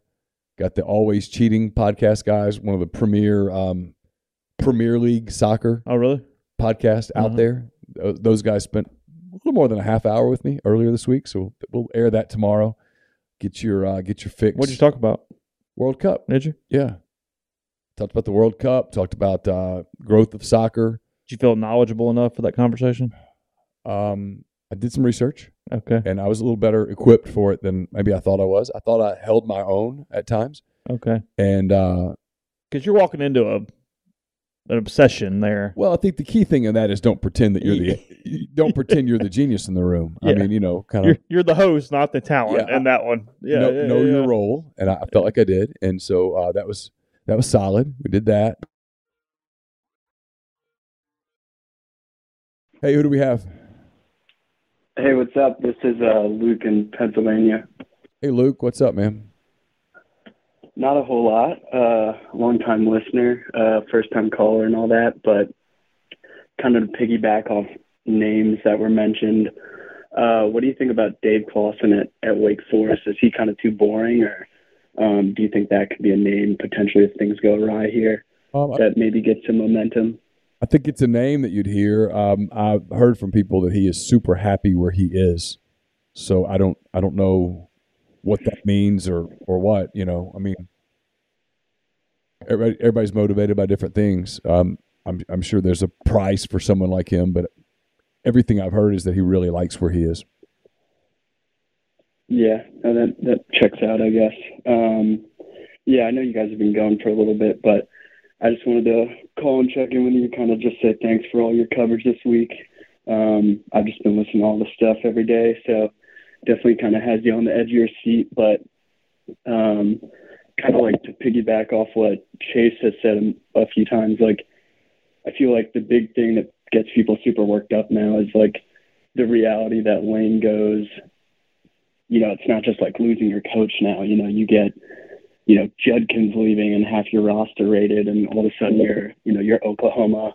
So I feel like that just kind of like compounded everyone's fears and, you know, made everything kind of just way more hectic or insane from a fan perspective. But yeah, I mean, I'll just kind of just wanted to leave you with that. But you know, definitely appreciate all the coverage you guys have been putting out there, and obviously do a great job. So you know, I just started a new job. I listen every day, so really appreciate all you guys do.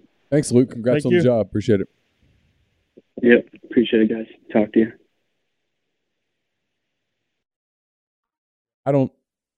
I guess that's a lot of it is people are worried players will leave. I think with Ole Miss, it's just that they've intertwined Lane so much into the culture and the brand, and he makes people happy and feel good. So he's complete. Yeah, it's you know, it's the whole deal.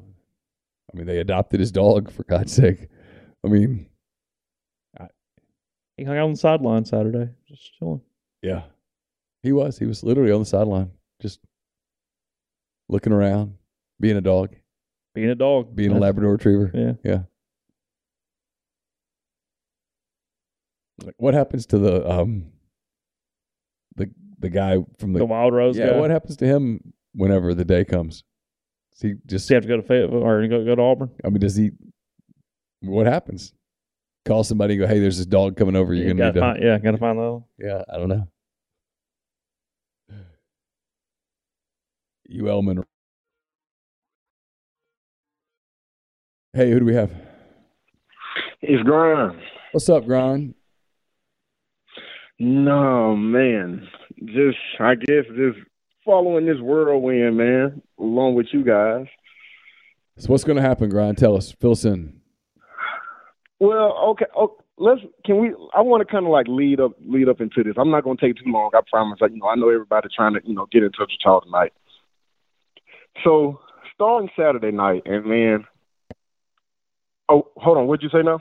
I didn't say anything. You're good. I was blowing my nose. I know it's horrible, but I can't talk. Go ahead. Okay. I hate to talk about my Auburn people, man. But so after the game, come to find out, there were some Auburn fans and I guess some media that were upset with the SEC network because they interviewed Cadillac while he was coming out the tunnel with the team, and they wanted him, they rather the SEC network just let Caddy and the team have their moment. And I was like, oh my goodness, this is just like, I understand it was where they're coming from, but I'm like, I think that's just business as usual for like most coaches. So you had that whole incident. Auburn gets the big win and whatnot. And then on the other side, on Monday, you had the owner of Texags telling his host not to sound so down on the radio show. Oh, God. And, man, dude, when I tell you, he came in for hour two, and he was like, guys, he told his host, Nuno, your guy. Yeah. He was like, man, you sound like a mortician talking about the football team. And he was like, well, man, we've lost 6 straight. And he was like, but you're not part of the team. You haven't lost 6 straight. And he was like, well, I can't help it. I feel part of the team. It was it was something, man. That is wild.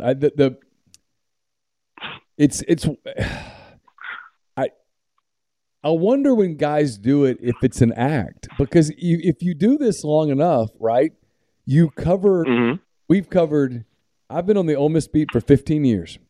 I've covered some really good teams, and I've covered some really shitty teams, and I've covered covered some really mediocre teams. And the thing that is always the case is that after those games, I'm either writing or talking the same amount. I mean, so I can't understand how veteran guys who've been around it for a long time still get that emotional to the point that like they're despondent that they can't. I mean, the only time that I've ever my thing is still being emotional by Monday. I mean, even like by a fan, yeah. I think the only people that are still emotional by Monday are like diehard fans. Yeah, that's bizarre. I don't understand, and I wonder if it's an act. If he thought, hey, our people are down, so I've got to make sure that I'm reflecting that downness. Well, man, it was something, and he came and perked them up, and whatnot. That's a very interesting just entity, because they move as if like they're their own rivals network. Yeah. I mean, like they have their own recruiting rankings and whatnot. It's just, yeah. I went digging deep into that website. It's just something. It's a lot of money, though. I tell you that they getting paid over there. We've paid a lot of attention to them over the years. I've watched them a lot. I've talked to people over there. I've kind of studied them a little bit. I find a lot of the things that they do to be quite interesting and in a good way. And they have a cool setup right across from Kyle Field there, and obviously they've got a lot of resources. They sell a lot. They've done. They've done really strong NIL related stuff that has been well done. And let me ask you this: Do you think it's possible to do it? To be at that level without leaning homerish as they do? It's a great question. I don't know. Depends on the school. Yeah, it depends on the school, and depends on, you've got to be consistent. And you know, I don't know. I mean, it's a good question. It's a really good. I don't know the answer to it. Oh, okay. I was just putting it out there. Yeah, no, it's and then very good question. Oh yeah. I mean, like, man, like, look, I'm finna let you guys know now. Y'all are great at what y'all do. I love, just the way that you guys not just, report on Ole Miss, just college football and all sports in general. Like I told you, it was intriguing to me when I first found you guys, and it's kept me gravitated towards you guys. So, obviously what you guys are doing is working. Not just for the, Ole Miss fan, but, people that, kind of like Ole Miss, but also college football in general. So we appreciate you too. You know that. Yes, sir. Yes, sir. And just with this Lane Kiffin stuff, man, this Chris Lowe report, I'm glad you brought it up this morning. Because the tweet about the NIL thing, I thought that was interesting as well. But there was some phrasing, I'm not sure if it was that tweet or the other tweet, where Chris Lowe was basically saying how, Kiffin is a guy. He was basically trying to put it out to the people that, hey, Kiffin is this guy that's diligent with his decisions, and he's not this guy that's quick to move. And it felt like, I could be wrong, but it felt like something as if he was trying to write as if, like, I'm not going to say he's leaving, but as if, hey, if he does, don't let this be, the narrative that, hey, Lane never stays anywhere for X amount of time. He's actually not that guy. Yeah. What do you guys think about that? I read it, and my initial thought was, if I'm being honest, was, he's sort of prepping for the breakup. That's how I read it at first. And then I read it. Some people said they read it, and hey, look, this could end up being correct today. I don't really know that we know the answer, but that it was kind of a last ditch plea to the people at Ole Miss, like, look, I want to stay, but I'm not staying if you don't put the NIL money in place for us to be able to compete. I want to compete. And then, like, we know stuff that we haven't said, not like breaking news, shattering stuff, but just stuff that people who kind of know him have told us. He's not a super emotional guy. So I don't think this is. I don't think he's sitting there like, and I could be wrong, and Chase might completely disagree with me. I don't think he's sitting there just dying a slow death over, oh God, I'm going to break some hearts here. If I leave, people are going to be devastated. I just don't think he thinks like that. I think he wants to win. He wants to compete. I mean, people are like, I've heard people go, you win 8, 9, 10 games a year at Ole Miss, you can stay forever. It's true, but I don't think he thinks like that. That's not him.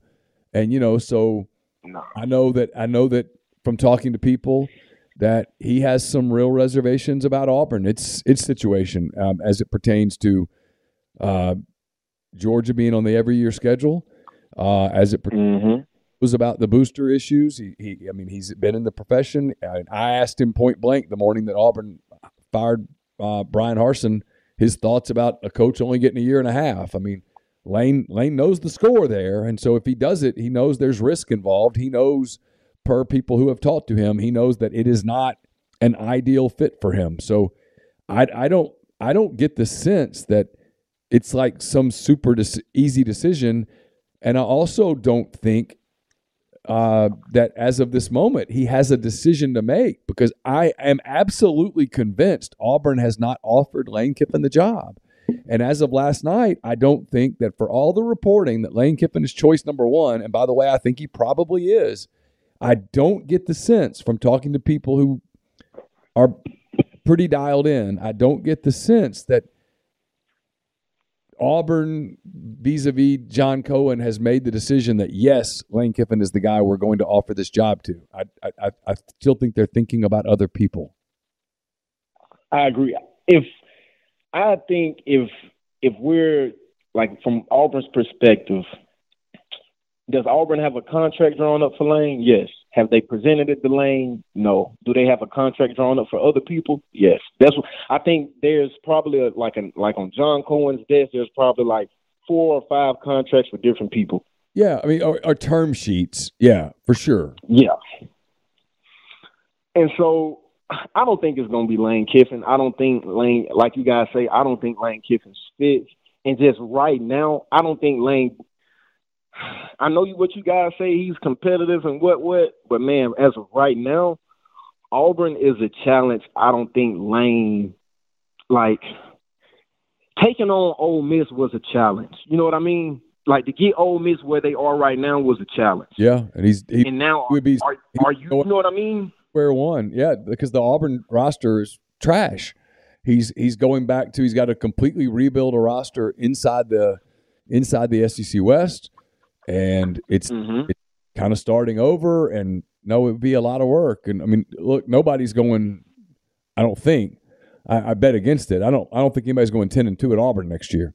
So Oh no. So you're kind of restarting, and I mean, is everybody going to be patient? Is everybody going to still love him and think he's funny and cute when he's 6-6 or 7-5? Those are all questions that I'm sure rattle through his head a little bit.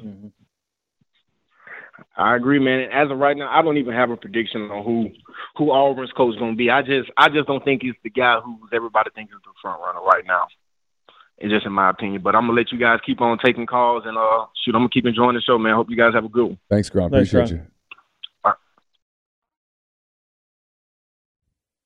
I have no idea who it'll be if it's not Lane. I'd bet against Lane at this point.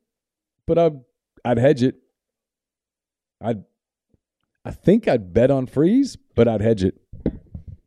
Talked to 2 people today. One gave Ole Miss gave them a slight to mild advantage, and one was coin flip with maybe Auburn a little leaning. Yeah. Okay. Beats me. Get the 9 o'clock hour. Hey, caller, you're the last one. Appreciate you. How are you? Who's this? This is Glass Face. How are y'all guys? Hey, Glass. This is kind of Ole Miss and Auburn a little bit. Is some of the reporting with Kane, people come out with Kiffin. I got Auburn family that are fans, and I mean they're pretty much all convinced it's Kiffin, and would be kind of pissed if it wasn't. Really pissed if it wasn't. And they kind of think that's the sentiment around Auburn's fan base. I mean, if he isn't the guy, that's kind of partially maybe pissed off the whole fan base. It's not him.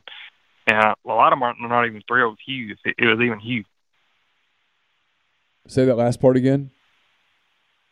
That they really don't even want Hugh as a backup after everything. Yeah. And there's look, a segment that doesn't. There's a segment that doesn't, and it's possible that it's possible that Cohen is using a couple of high-profile names as cover, and allowing the media just to talk about Hugh Freeze and Lane Kiffin and Hugh Freeze for the better part of a week and a half. They've got to get to next Saturday. They don't want to do anything before the Iron Bowl, but they want to do something fairly quickly after it, is what I was told. And if maybe there's another candidate out there that they need to keep it really, really quiet, and in their eyes, hey, if we let Kiffin and Freeze have all the pub for a week and kind of move on to another candidate because you decide you can't get one of those, or don't get either of them, or decide not to offer either of them, maybe that's the cover that you need. I just don't know. I don't know whether Cohen's that conniving and smart or not. I have no idea.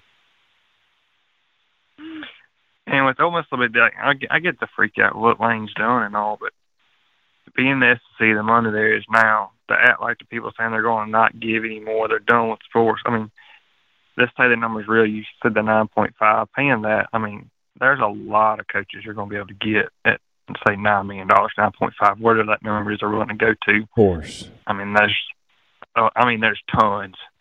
I mean, like this, you're going back to 6 and 6 and can't get a coach. I mean, that's ludicrous. Of course, it's absolutely the idea that, to me, and we said this at the beginning of the show as we start to wrap. To me, it's the significant part of today. If everything that's being reported is true, and I think we think it is, that Ole Miss is willing to go to 9 point whatever with Lane Kiffin, and that NIL is up to 6 point whatever million right now. Those are significant numbers, and those are numbers that are reflective of commitment. And if you are indeed that committed to the sport and not just to one particular person, that's a good sign in terms of your future. To me, that's the significant part of the story, because look, at the end of the day, and I said this earlier, you can't make Lane Kiffin want to stay. I mean, you're not going to go over there and tie him down and go, you're going to want to stay, damn it, right? I mean, that's not going to work either. All you can do is make yourself as attractive as you can, and he'll either want to stay or he'll want to leave. And it's a free country, mostly. He can do what he wants. I mean, all you can do is put the best foot forward, and I think they're in the process of doing that. And, you know, they've got, 10 days until the 9 days or whatever till the Iron Bowl's played. And when it's over, Auburn's going to do something, and then you go from there, I guess. And you got to prepare yourself for Lane leaving anyway. I mean, he's leaving no matter what in 2 or 3 years. I mean, he's here over. If I'm the AD, not to interrupt you, Glass, but if I'm the AD, I'm prepared at all times. I've always got a sheet. I know buyouts. I know agents. I'm ready to roll at all times. I wrote this weeks ago. If I were Keith Carter, and I'm not, but if I were, I would have been approaching this all along as like, okay, I'm going to do everything I can to keep him, and I'm going to be prepared. Super prepared, because in this era, and Tyler talked about this on McCready and Siski, and he's right. In this era, with the transfer portal starting on December the 5th, you cannot drag out a coaching search. You got to go. And kind of last thing is Kiffin being here. Then when they got Kiffin, tractability Ole Miss from that time to now is astronomical. I mean, the trackness is way higher. To think you can't get another coaches. I mean, I just don't get it. I don't think like that. They want you to talk. Oh, I mean, it's elevated the profile. I mean, yeah, the list of coaches that Keith Carter would have on his desk today versus 19, completely different in a lot of ways. I mean, and frankly, even today was a proof of concept. I mean, even today was a situation where you see public numbers that are accurate from the Grove Collective to an extent. I mean, they're estimated, but close enough. You see a contract out there that, you have reports of 9.5, 9.6, whatever it is. I mean, that's the equal amount of money that Brian Kelly, basically what Dabo Swinney's making. I mean, that's where you're at from a salary offer to your head coach. So, no, you laid that all on the table where if your coach left, I mean, you basically write a press release and go, hey, we have this, and this. We're open for business, national coaching search. Go. And you know what? Last thing, we haven't talked about this at all. When you pay that money to Lane Kiffin or whoever, you're paying for those results. Well, yeah, 7-5 is no longer acceptable. 8-4 is not acceptable. Yeah. At that number. At that number, that's $9 million, 9 wins at least. Yeah. I mean, that means you go into every season minimum 9-3. Which is new territory. Yeah, and given the roster that Ole Miss has right now, there's a lot of dead weight on that roster. Go look at it. Yeah. There's a lot of work. It's the one thing those snap counts tell you every week is you go, wow, they only played 14 dudes. Yeah, there's a lot of work to be done on offense and on defense. Lots. Yeah, so. Hey, thanks for the call. Right, yeah. Thanks. Have a good night. We're going to wrap it there. Appreciate everybody who called. Been with you guys for a couple of hours. Again, tomorrow we'll have Ben Mintz. We'll have that Oxford Exxon podcast special edition with Ben. About 40 minutes. Go through the weekend ahead in college football and in the NFL like we do every single week. I've got a World Cup preview coming to you tomorrow as well. We'll put that in the feed. And we'll have this show in podcast form. Couple of hours long on this one, right at 2 hours, as a matter of fact. So a lot of content for you if you're driving to Fayetteville like I am. Be careful. Give you some stuff to listen to. And obviously we'll be following this story. I don't expect any breaking news on this tomorrow. I really don't. I think there will be questions asked of Kiffin post-game Saturday, win or lose. I'll be in Fayetteville. I'll have coverage of Ole Miss at Arkansas. We'll get back on Sunday for a quick week and get started with another week of Thanksgiving week edition of Oxford Exxon Podcast. We haven't even talked about our schedule. We'll figure it out. Probably, yeah. I have no idea. We'll figure it out, and we'll be back with you guys on Monday morning. So until then, actually, I forgot. Chase will have a post-game show on Saturday night, MPW Digital post-game show presented by Dead Soxy. That will be up on late Saturday, early Sunday morning. So we'll have content for you over the course of the weekend. And so until then, for Chase, I'm Neil. Again, thanks to Comer, thanks to Southern, thanks to all of you guys for calling in. Take care.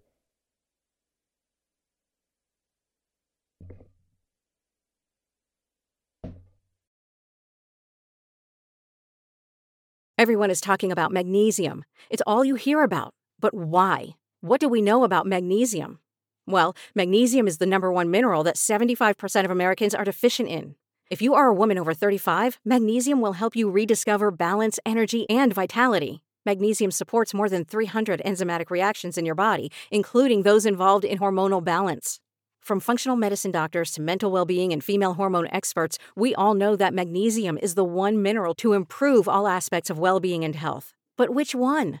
Magnesium Breakthrough from Bioptimizers, the trusted choice recommended by leading experts with 7 best-absorbed forms of magnesium to ensure your body receives the support it needs for overall well-being. Go to bioptimizers.com/balance today and use code BALANCE10 for 10% off. Support your journey to wellness at bioptimizers.com/balance.